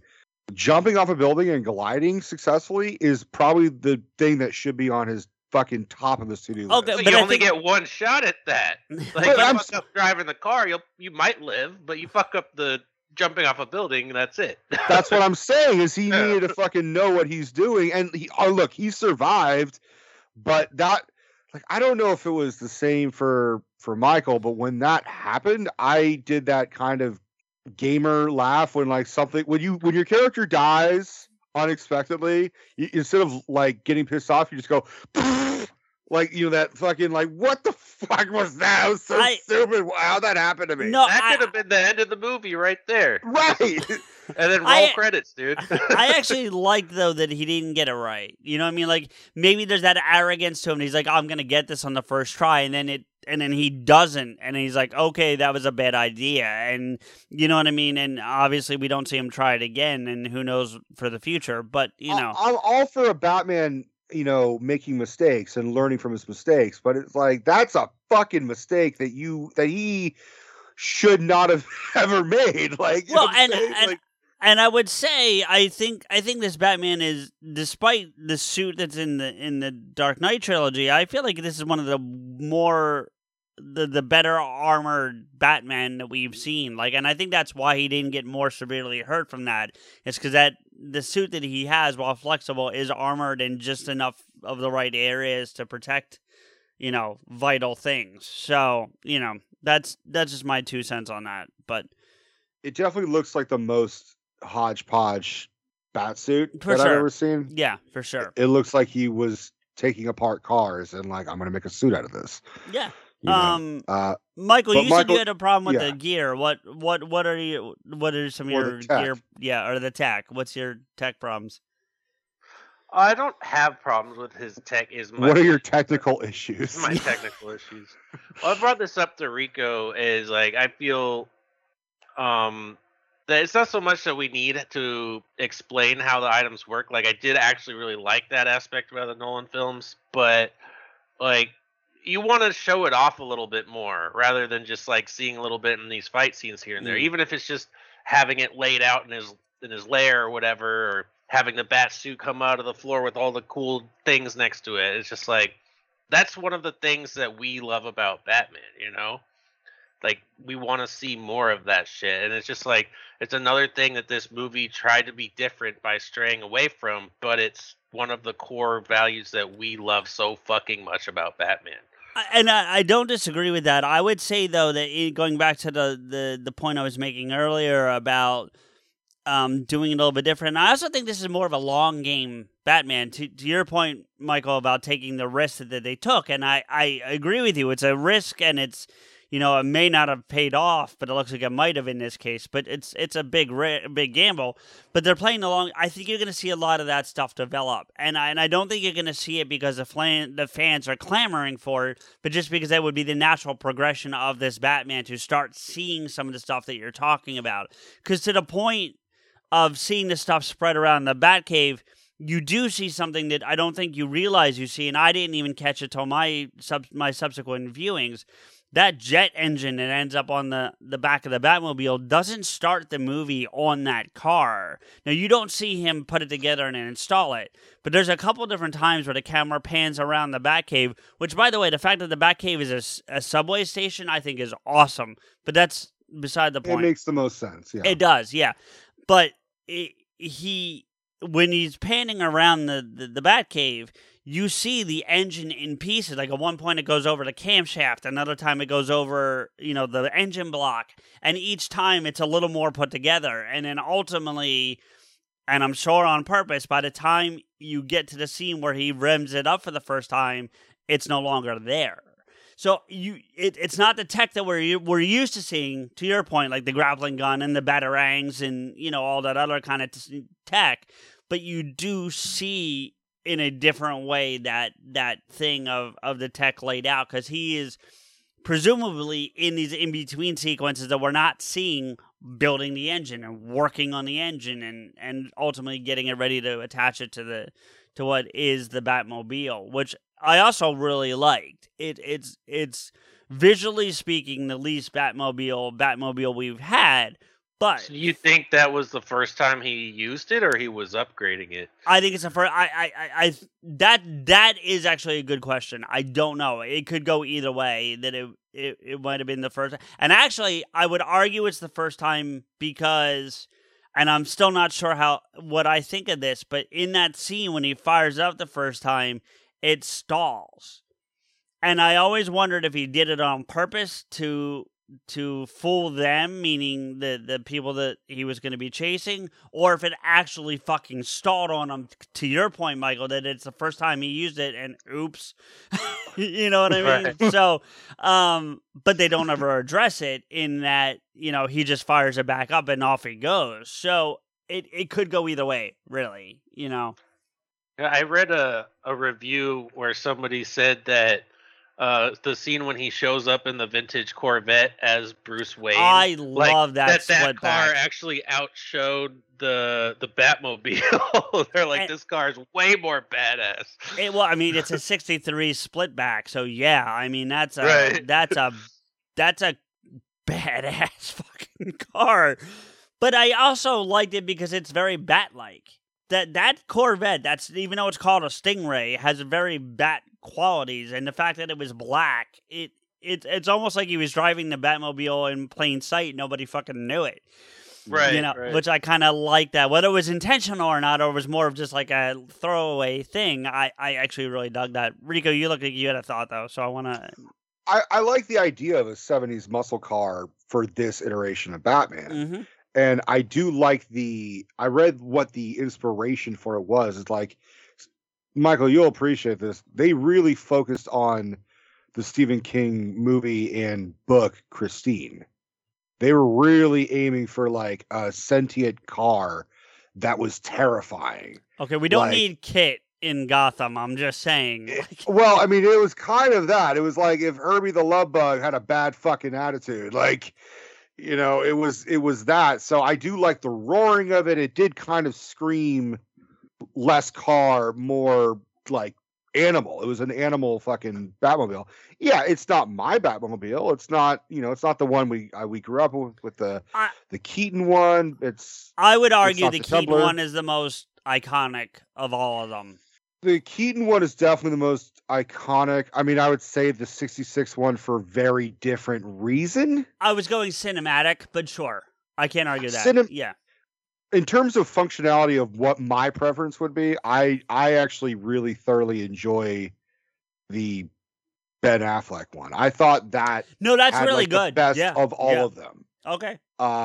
The Tumbler to me just looked like a big fucking. It was like a monster truck mixed with a tank. I was do like, enjoy. all right. I do enjoy the Tumbler a bit, though. It's not the most iconic, but I do enjoy the Tumbler. It is what it is. Yeah. And again, this everything that we saw for this particular film, like, I hope he gets better shit. Like, I hope he fucking learns how to jump off a building properly.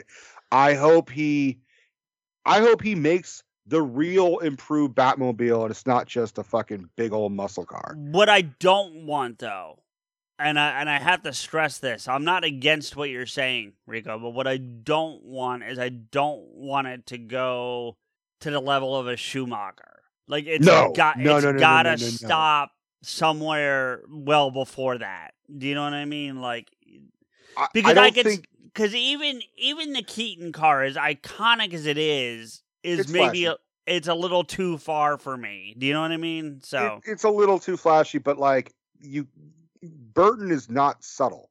No, so, like, no. I think what we're gonna, if they do go that route, I think Pattinson's Batmobile will still be like a fucking muscle car, but it'll have more, not less, maybe like it'll have gadgets on the inside. Like, that's what I think it's gonna be. It'll have like a fucking the spikes that come out of the tires. That's like, something that Batman would do. Like, I noticed something towards the end of the movie that really had me a little like concerned. I'm not saying I didn't like it, but I was concerned. Okay. What? No, you look like you were gonna say. My final point is, I honestly think that his next Batmobile will be closer to the Black Beauty from the Green Hornet than Tim Burton's Batman, or Batmobile. Yeah, it will be closer to that. It'll have gadgets, but it'll still look like a fucking car. Right.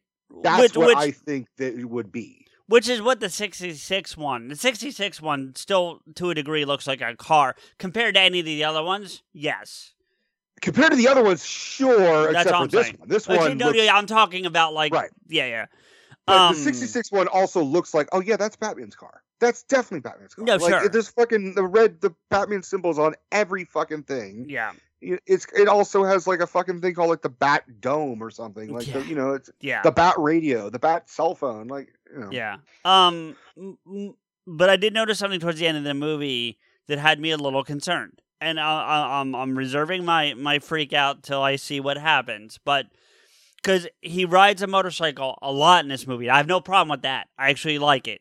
But if you pay attention to the motorcycle he's riding at the end, when he and Selina ride away from the cemetery, it almost has ears. Yeah, I saw that. And that's... That's getting close to 66 type stuff, and that has me a little nervous. It's also the only time he rides it in the suit. Yeah, that's true. He actually, this is going back to your point, Michael, about the tech and not seeing enough of it.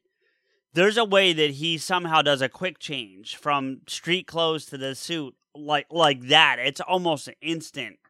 And I'd be curious to see how that happens. And I don't want it to be something like Tony Stark and nanotech. I don't want that. But what I do want to know is, how's he getting from the one to the other so quickly? I'd be curious to see. It seemed like they're writing it off like he always has a backpack on when he's on the bike out of costume. But he's not fitting that fucking body armor in a little backpack.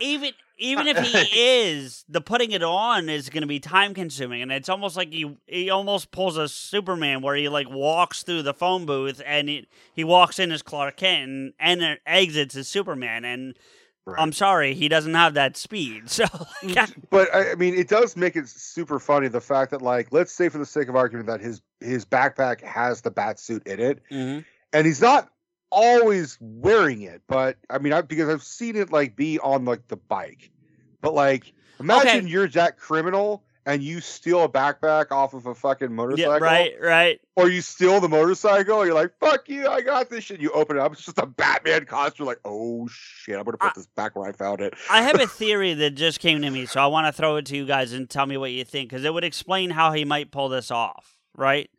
Because he's also always wearing like almost a trench coat level jacket when he's not in the suit, right? Or at least when he's not presumably in a suit. Let me put it that way. What if the base suit is under the jacket? So you would only see the pants and the boots, which don't have any Batman like look to them. They're just boots and black pants.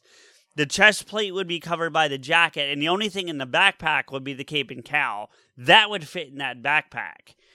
So, I still feel like the torso body armor is too bulky. No, but I'm saying agree. he's still wearing. That's what I'm saying. He's wearing that under the trench coat. No, I'm saying it's too bulky to even wear underneath. You think what so? I was thinking you were going with is maybe he's wearing like the base layer of it, and just the armor plating itself. Maybe he could, like, because it has joints to it, so it's not like it has to stay in a torso shape. It could fold to some degree. Yeah. But it's still time consuming. It's like I got to get to Falcone. Yeah, but first say he's wearing like the full, like, I don't know, like spandex or some kind of suit underneath, and he just got to open that up, clip the fucking shit on, clip his fucking belts on, slide his pants boots on. You know, he could probably do that in a minute. I don't know. But it's not just that. He has to fucking put on the black eyeliner. He has to do that every single time. He's just like... Which, by the way, I like they without address that. There's multiple scenes where you see him without the cowl and he still has the black eyeliner, like the black... Yeah. Because most of the time, we've seen scenes where they lift the helmet off and suddenly his eyes are clear. Like, you know what I mean? So... And the first time that's ever been addressed wasn't even in a Batman movie. No. It was the movie Kick-Ass. Yep. I've seen Nicolas that. Cage was doing the same fucking thing, and I'm like, fucking finally, someone acknowledges the black eyeliner. Yeah. It was Nicolas Cage, but fuck it. I was also picturing how he was probably feeding his hair in the helmet, because I don't know if you guys have ever had long hair. I have, but yeah.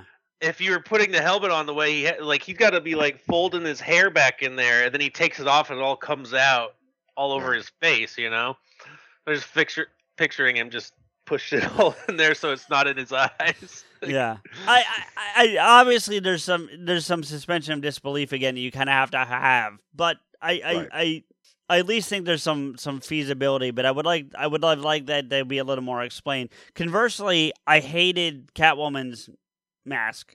Like, I didn't need Michelle Pfeiffer pleather with white stitching, but like, you know, Also, how is that a mask? It only covered her nose. Yeah. And it's like she had a shaved head, so having her head covered didn't cover anything. You know, it shows her entire face, her entire eyes. It just covers her nose. Like, you can only tell who somebody is by their nose. Yeah, I mean, it was basically. She also was very unknown in her regular state anyway, so it probably didn't really matter. Right. Yeah. She would have basically been putting more attention on herself by being the Catwoman. Like, and right. And Anne Hathaway wasn't much different. She just had like a mask thing, if I recall, plus the goggles. I don't know if she had a mask thing, right? It was just the goggles. She didn't have a mask. It was I just thought she the just goggles. had the Yeah, it was just the goggles. goggles. It was Yeah. like, no, they were like, we want to show off Anne Hathaway's face. Like, we look at how hot this Catwoman is. Like, yeah, we got it. I mean, that's always been a superhero thing, though. They're like, oh, you hide the eyes, then they'll never know. But it's never been hide the nose. It is The nose knows, man. The nose knows. Dude, it's such a stupid thing that, like, people think if you just put a domino mask, I don't know who that is. If Michael was moonlighting as a fucking superhero, and I saw him wearing a mask, like, he was Batman, right? I could tell it was fucking Michael. I'm like, he's like, you don't know who I am. I'm Batman. I'm like, fuck you, Michael, you stupid fuck. I know it's you. And you're like, no, he'd be the gloomy dark giant. I mean, that's what he would be. Like, I would just be like, where's that superhero who just, like, hangs out and plays with his dogs and plays video games? Yeah. Where's that superhero who's constantly going in and out of the pizzeria? I mentioned the motorcycle looking very 66 by the end of it, right? And Borderline animated series for the record. yeah, sure, I'll give you that. Yeah. And I would ask you, do you think? I know I said I'm fearful that might be where it's going, or do you think that was just an Easter egg to either one of those, the 66 or the animated? I'm not gonna split hairs on which direction, because there's another Easter egg in the movie, guaranteed the 66 that I saw, that I don't know if anyone else picked up on, or that a lot of people picked up on. I don't know. This is like a compound question. Well, it's a two-part. The what do you think okay. about that? And then did you see the other one that I'm talking about? I don't know what the other one that you're talking about until you mentioned it. And I can say, oh yeah, I did notice that. Well, yeah. But the bat fucking cycle, which I guess is technically called the Bat Pod, is really what it is. No, that's what fucking the Dark Knight. It's the Bat Cycle. Okay, the Bat right. Pod was a Nolan thing. Okay. Yeah. I don't know. I think they're kind of going their own angle. I mean, it's definitely the most quote unquote Batman-esque looking thing of his. Like the Batmobile doesn't look like a bat. Outside of the suit. Outside. That's what I mean. Okay. In terms of vehicles, this one definitely looks like, hey, that looks kind of like Batman would drive that motherfucker. Like that's whether it was an homage, I don't know. I think they're trying to go through their own thing. I mean, in the same sense that every Batman is kind of an homage to a previous Batman. Sure. Michael, do you have a thought Michael, on what that? do you think? On the motorcycle, or no? And if you don't, that's fine. I mean, it's no big deal. Did you even notice what he's talking about? That had it looked like it had ears. I'm trying to picture that scene. I actually have the movie up right now. It's I've the been trying to very picture end. That scene. Yeah, it's the very end, right when he and Selena are first getting on the motorcycle. That's when you see it the most prominent. Which When is they're weird getting because on it, or when he's riding away. Well, a little bit of both. They're getting on and starting to ride off. it's that whole scene where they're fucking having their one last ride together, like fucking Fast and the Furious. It was very much Bats and the Furious. Oh, I see it. Okay. Yeah. So it does. Yeah, it doesn't have any kind of a windshield. It just has these 2 points on it. Yeah, which is very like bat face type thing that they've had on other bat cycles. So, which meant that like his Batman serves no purpose at all except cosmetic. It only makes sense that it would be meant to look bat shaped. Okay. Yeah. So this Batman was kind of like, this is gonna look cool, like right. Yeah. That's fucking silly. The other Easter egg, and this has definitely got to be an homage. I'm 100% stating that now. I'm going to tell you the scene first, but I want and see if you can think about it. If not, then I'll tell you what it is. I'm not going to not say it, but it's when Alfred's getting the mail to get the bomb, but he don't know it's a bomb yet, and it's a wide shot of the table. And off to the left, almost dead center on screen, there's something right there that's an homage. And I will tell you, it's specifically to 66. I have no idea what you're talking about. I mean, I know the scene. I don't know what you're alluding to. These almost identical bust of Shakespeare, the one that they flip the head back on and hit the button to go down the bat pole, is sitting right there. It doesn't serve any function except to be a piece of art just sitting on a table. But it's just Bill Shakespeare on the table. Okay, and better than Bill Shatner, but that's beside the point. That's sitting right there, and it's only there for maybe 5 seconds. It's not like they don't focus in on it. It's not like a thing like that, but it's there. So, Michael, are you rewinding the film to find it? No. Oh, you look like you're looking at the movie. No, he's totally doing that. I was curious. It's fine. There's nothing wrong with that. Did you find it? Did you confirm it? No, you interrupted me, Dick. It's also, you know what? I also checked, Rico. I promise you I saw it on my own, but it is also in the trivia. Okay. So, I'm trying to think of what the next topic is. We did the music. We did the cast. We talked about how this is basically a Fincher film without. I mean, Matt Reeves did a great job. I like Matt Reeves. I do want to get to some of the behind the scenes, like actual tech that they used to make the movie. But before we get that, just finishing up with the movie itself, the story part of it. I love this up until they took it that one step too far. And it wasn't enough to destroy it for me, because that's happened to me for other films. They didn't do it here, but they took it just one step, just too far. And that was with the explosion of the retaining walls. They didn't need to do that. There was a way to still have all the same pieces happen without the flooding and martial law.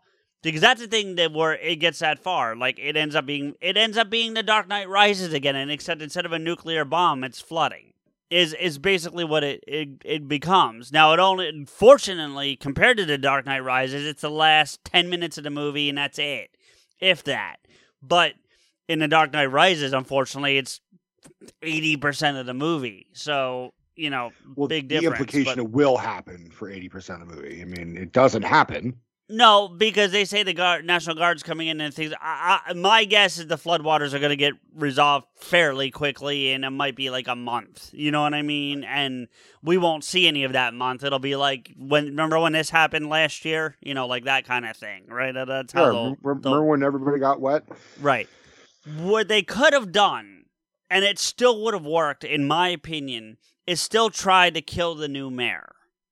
Without the water. You could have still had all those motherfuckers up on the rafters all taking a shot at her, trying to kill her, and draw the Batman out to then kill the Batman. And you didn't need to flood Gotham. And it still would have worked. You could have had all the same stuff happen, with the exception of him falling into the water. I agree. I think it was one extra element that wasn't necessary. I didn't roll my eyes aggressively. I absolutely did. Yeah. But I felt like the film was like it was done. I felt the movie was pretty much over, and then all of a sudden we're getting another fucking scene. Yeah. Like if it ended with him catching the Riddler, I'm like, okay, well that's kind of a weak ending. And then I felt like this next additional scene didn't make the ending that much stronger. And but I think if they had done what I had said, might have. Do you know what I mean? Look, let me put it this way. I don't have a scene at the top of my head that they could have cut or trimmed down to make this a more concise film, in my opinion. I felt like I definitely feel like the Catwoman story plot was a little too excessive.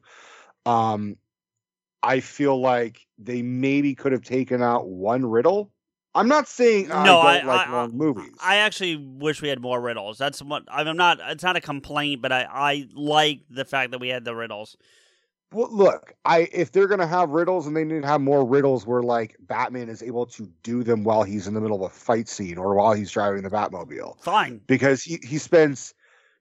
Yes, he solves the riddles really fucking quickly, but there's like 4 or 5 riddle that he solved in a matter of seconds. Mm-hmm. But each scene takes 15 minutes. Like, oh, Jesus Christ! Like, I know I want a detective movie, but I also do want an action adventure Batman movie. You just want to see the great mouse to Tata.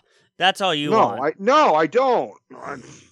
I want elements of. I want the greatest hits of Batman. He is a detective. He does kick the fuck out of all the bad guys. That he knows how to fucking fly, and he, I want him to look good in the suit. I want him to have a compelling villain, and we did get a compelling villain. He just overacted like a motherfucker. Michael, what are your thoughts on all that? Any of that stuff that we just talked about? Well, I'm starting to get a perspective where it's kind of changing my thoughts from the beginning of our talk here. Is maybe we are gonna get our rise to power. Maybe we're just starting at a different point. Mm-hmm.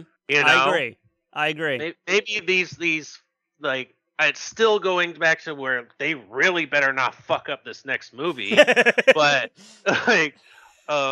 Maybe we are going to get all the things that I'm asking for. It's just happening at a different point in time. I think you will. I agree. Yeah, but it's just taking him that long to perfect himself. Maybe this next movie is where he really finds how badass he can be. Well, that's pretty common in superhero movies. Yep. Normally, it's the second movie where the hero can like unleash, like Spider-Man 2, the Tobey Maguire one. He doesn't have to fucking learn how to swing. He can let And- his and- web head fly. But it's not always the second one, because to be fair, No Way Home, It- or was it Far From Home, is not as good as No Way Home from the No, Holland ones. because the introduction to that Spider-Man is Civil War, so therefore Homecoming is kind of the second film. Fair enough. All right, Michael, go ahead. I interrupted you. I'm sorry. Well, usually, so Rico, you're right, but usually when they're using that tried true method, it's the end of that first movie is when they figure out how strong they are, and then the next movie, it's them doing that the whole movie. Absolutely. Do you really think the last fight scene in this Batman was him finding out how strong he was? No. It was him getting his ass fucking kicked and having to shoot up to fucking finish But- the deal. But to that, Also, when he jumped in that fucking window at the beginning of that scene, did you notice it looked like he landed on his back? I was more concerned. I'm like, how is he not having all the Gothamites down below him covered in glass? Yeah. I was like, that's a little excessive. He didn't have to blow up the entire fucking And he spent half that fight hanging off of some ledge. Like, at least 2 times he was hanging off of a ledge during that. He got shotgun blasted, was practically passing out, then had to shoot up well, and I want with some fucking Bane juice. Thank you. Well, I was going to ask you, was that Venom? Because I think it was. I 100% think it was I Venom. think that was Venom without being a Venom, but it was pretty And much. he had like a special slot built into his suit just for that too. Did you no, notice that? I don't Yeah. think it was just. I think it was. I think it was both, Michael. I think it was yes for that injection system, but not necessarily for Venom stuff. Like if he had to put anything in. But yes, I agree. Yeah, he Um, probably had a whole arsenals. Maybe that's where that stupid bag he had hanging on his leg was just full of goody drugs. You know? Do you think? Let me ask you Wait, guys this. Do wait, you wait. think that what? Go ahead, Well, Rico. it goes with the Venom juice, the Bane Okay, juice. because I wanted to touch back on his point about the rise to power point real quick. Go ahead. Do you want to go first, or do you want me to go No, first? go. No, Oh, I'm waiting okay. for you. I'm sorry. You're right. He doesn't figure himself out in that fight. I agree with you, Michael. He doesn't. Where he figures himself out is when you get that voiceover again at the end when he's like, I have to be something different. I have to be something more. That moment, and I think when the sun is rising on Gotham and he sees what it's become, because it goes back to the in between the Joker and Batman and in Dark Knight, where he goes, you've created a new level of criminal. It's the same concept, and I think that's the rise to power moment or at least that it's going to lead to that rise to power moment that you want. It was that moment that got him there, not the fight. And that's my thought there. Rico, you had a thought about that you wanted to say though, so I don't want to. Well, they keep talking about that fucking that drug that's featured throughout this movie. What is it? The drop head or the drops? Right? Yeah, drops. Drops. What if that's what that was? Because they never really fully explained what the drops do. It kind of makes them seem like they're kind of a little they're kind of acting a little drunk. I took it like an LSD type of effect. There's scenes where they show it and it's not, the lighting's not great, but it looks like that drug is clear, and when he shoots up it's clearly like yellow or green. Yeah. No, yeah. well, I'm saying that he modified it, but that's another thing that they just basically fucking glossed over, because at no point did he ever have a conversation with Alfred. Like Alfred's like, what happens if you get injured? He's like, well, I got my fucking little, I got my adrenaline, motherfucker. Like, I know what I'm doing. I'm ready. And- I got my and plan B. PCP basically. Yeah. And he clearly for- gets injured, because if you remember when he's putting on his shirt, you see the stereotypical, the scarred up back, because that seems to be in every Right. Batman ever. Are you just horribly scarred? Yeah. Like, I that actually was- kind of like that. I thought that was pretty funny. That yeah, actually, but then it really should just be like him showing her. It's like, oh my god, you're hot. Like, you know, in Deadpool 3 they're gonna absolutely utilize that, right? Because he actually is hideously scarred under the mask. Yeah. So, yeah. what Go do you hideously scars? Like, Yeah. yeah, boo. ahead.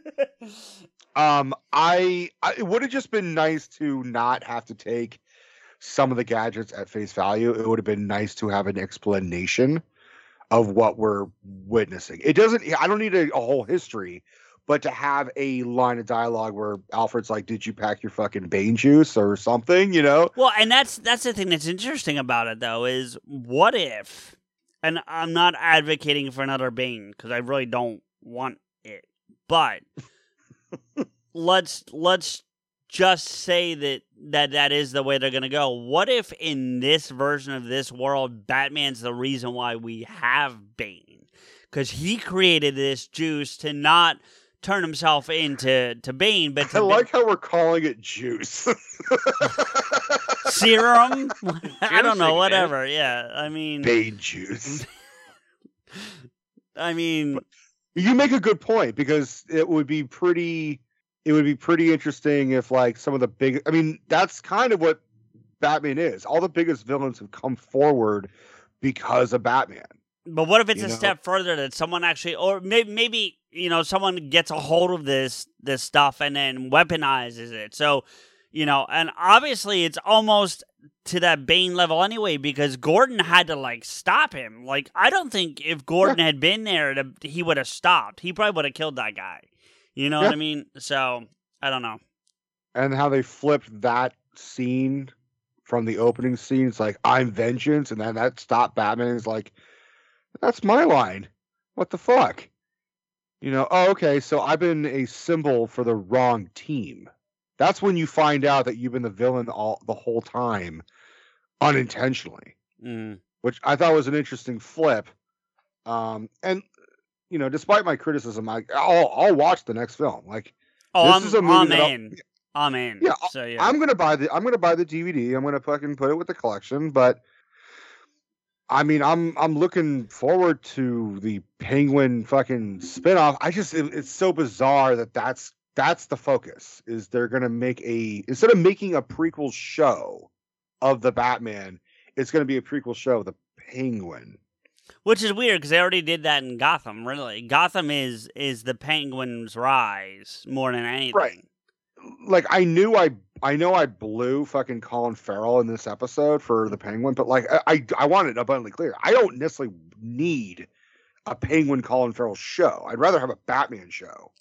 I want to talk a little bit before we wrap this thing up, and I don't think it's going to take a whole bunch of time, but I did want to talk about the tech to actually making the movie. So when I'm not talking about Batman's tech, I'm talking about the actual tech. And Rico, I meant to message you to do this, and I know I didn't, but did you watch any of the extras that were involved?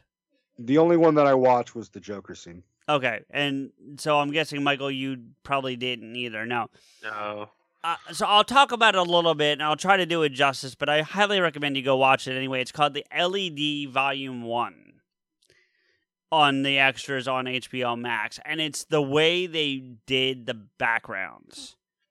So what they did, this is really interesting. It's like they blended green screen and bullet time a little bit. So maybe that's not a great example. I'll explain. They made a half semicircle, very large LED screen. Okay. And so like for example, you know the scene when Bruce is walking in to talk to Carmine and you see through the window all the cars coming in? Yeah. That's not blue screen. That's an actual LED screen playing video of the cars driving towards the set piece that they have built there. They did that with the scenes, all the scenes in that broken down building where the bat signal is are all that. And so they got to include the sunlight from that because the screens are so big and so bright that it actually shone sunlight on the actors' faces. Almost all the outdoor scenes, not all of them, there were some things done on location, but almost all the outdoor scenes are done with this, what they call the LED volume. That's what that Volume 1 doesn't refer to Volume 1. It refers to the name of the apparatus that they built. And all those driving scenes that we saw were done on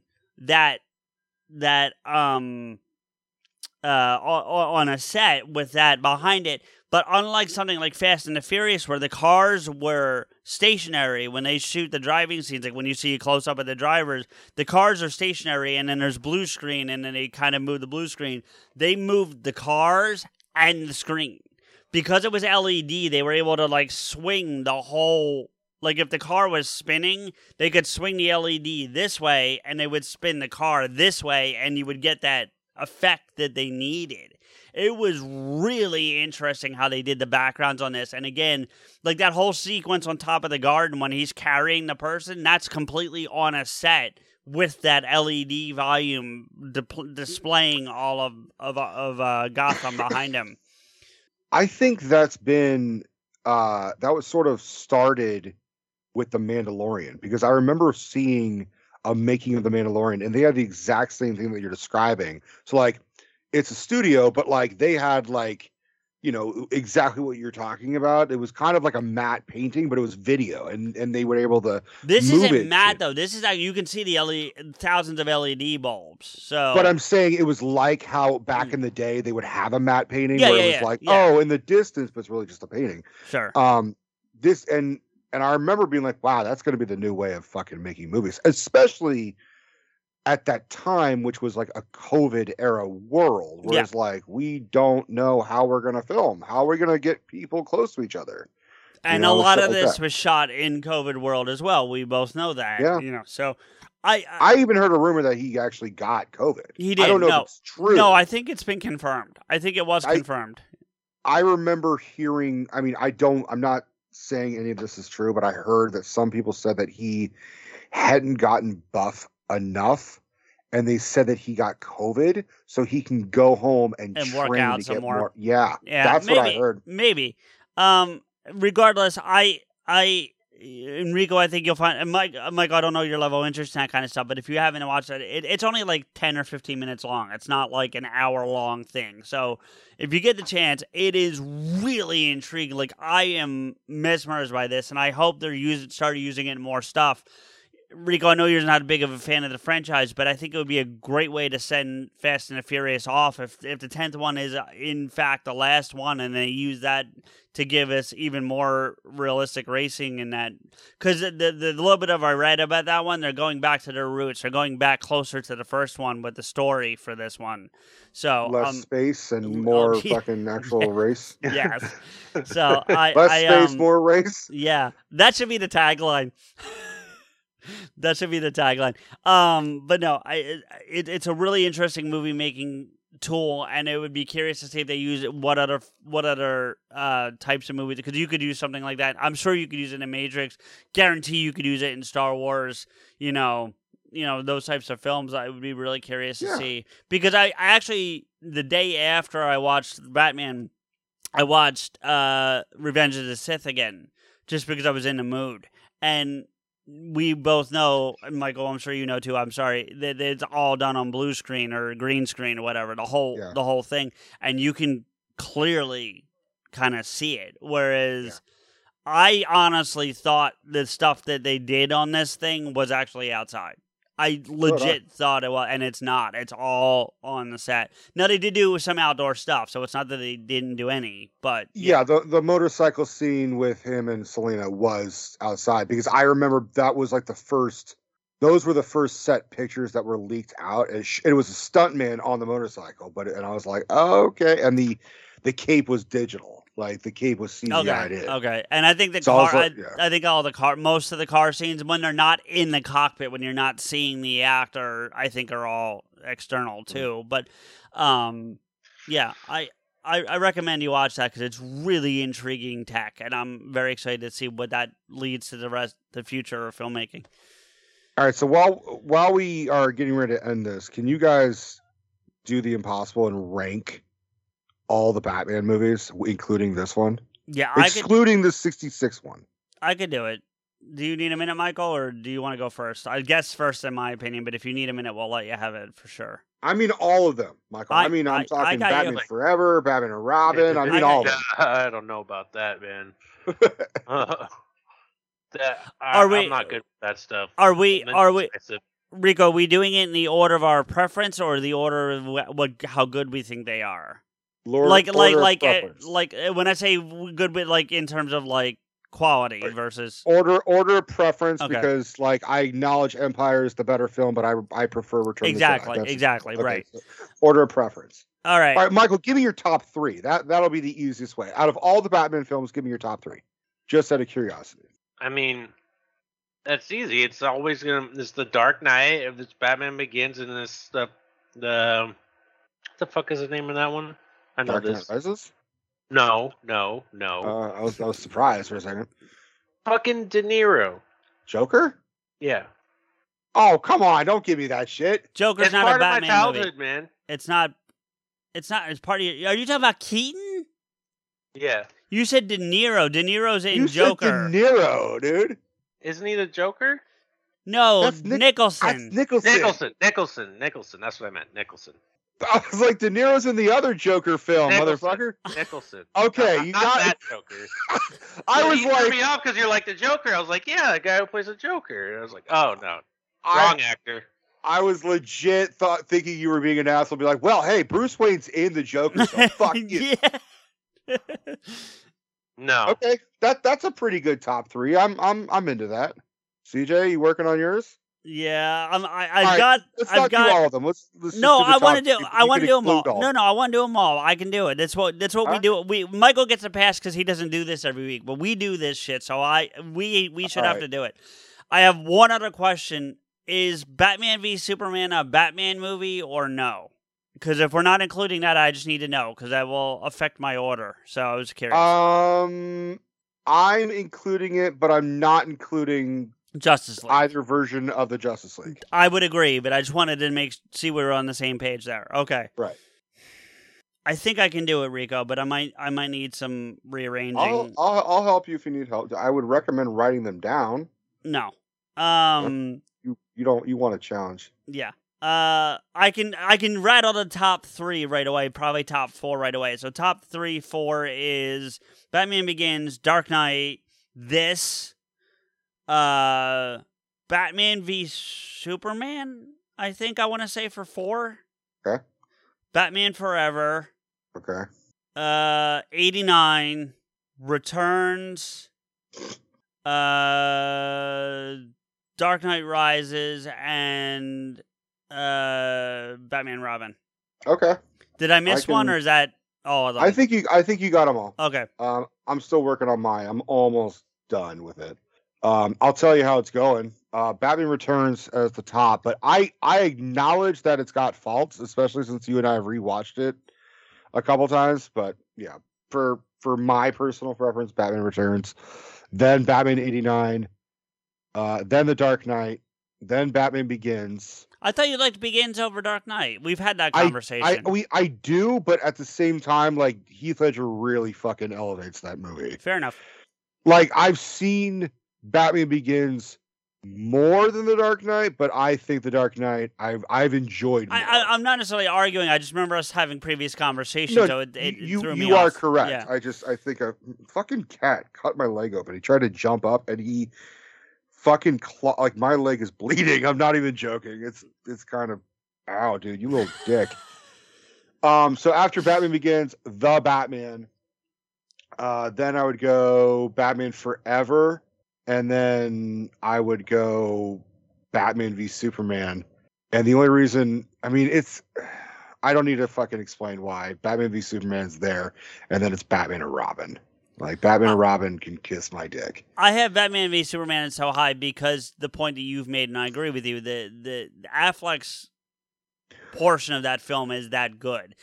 So when I rank it, I'm not ranking the whole film. I'm ranking the Affleck portion of it, you know? I can understand that point, and I don't disagree. I think Ben Affleck is the best part of that whole fucking movie. It just really sucks. It's lumped in a really bad Batman movie. I agree, but know what? Actually, you know what? I'm going to flip Batman Forever with Batman v Superman. So Batman Forever is the second to last. It's really to the point of you were I making... forgot The Dark Knight Rises. I thought you skipped that one. To your point about Ledger raising the Dark Knight, you know what I mean? Like that's what Affleck does for me in Batman v Superman. You know, so all right. Yeah. Okay, so here's my ranking again: Batman Returns, Batman '89, The Dark Knight, Batman Begins, The Batman, The Dark Knight Rises, Batman v Superman, Batman Forever, and then Batman and Robin. See, I like Batman Forever a lot more than you did. But... It just became a Jim, like, rewatching it recently. It's just a Jim Carrey movie at this point. But it's one of his better Jim Carrey being Jim Carrey movies. I like his serious stuff better, period. But for the ones where he's being weird, it's one of his better ones. So, true. All right, Michael, you got anything else to say before we end? Because I usually get the final say. The best Joker portrayal is definitely Zach Galifianakis.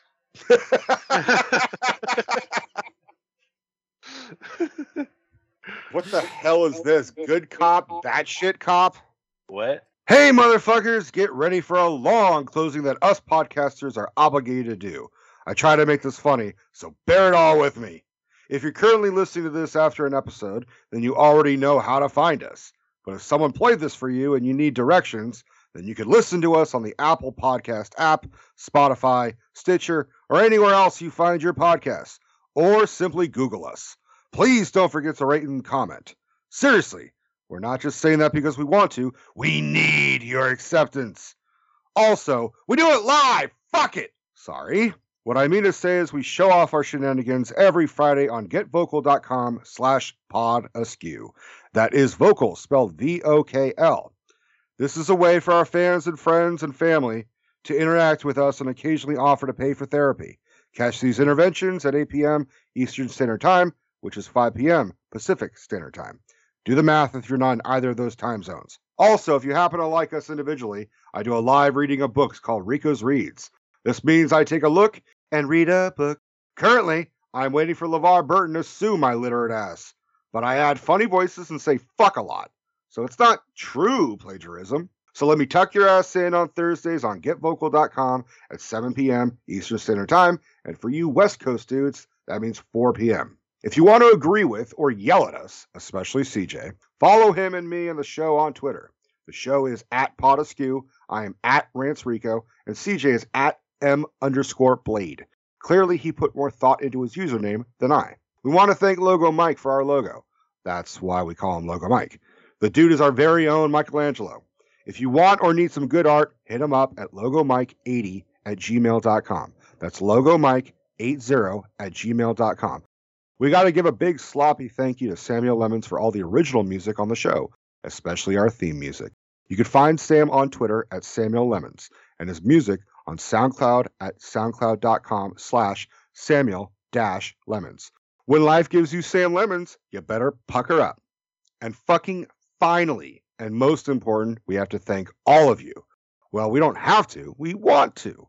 It really does mean a lot to CJ and I. You guys have prioritized your time listening to us. We really, really appreciate it. Hang tight for the post-credit. Damn it. I need a smoke. You guys realize I'm still here, right? You're gonna time me? How the hell am I supposed to get out of here? Damn it!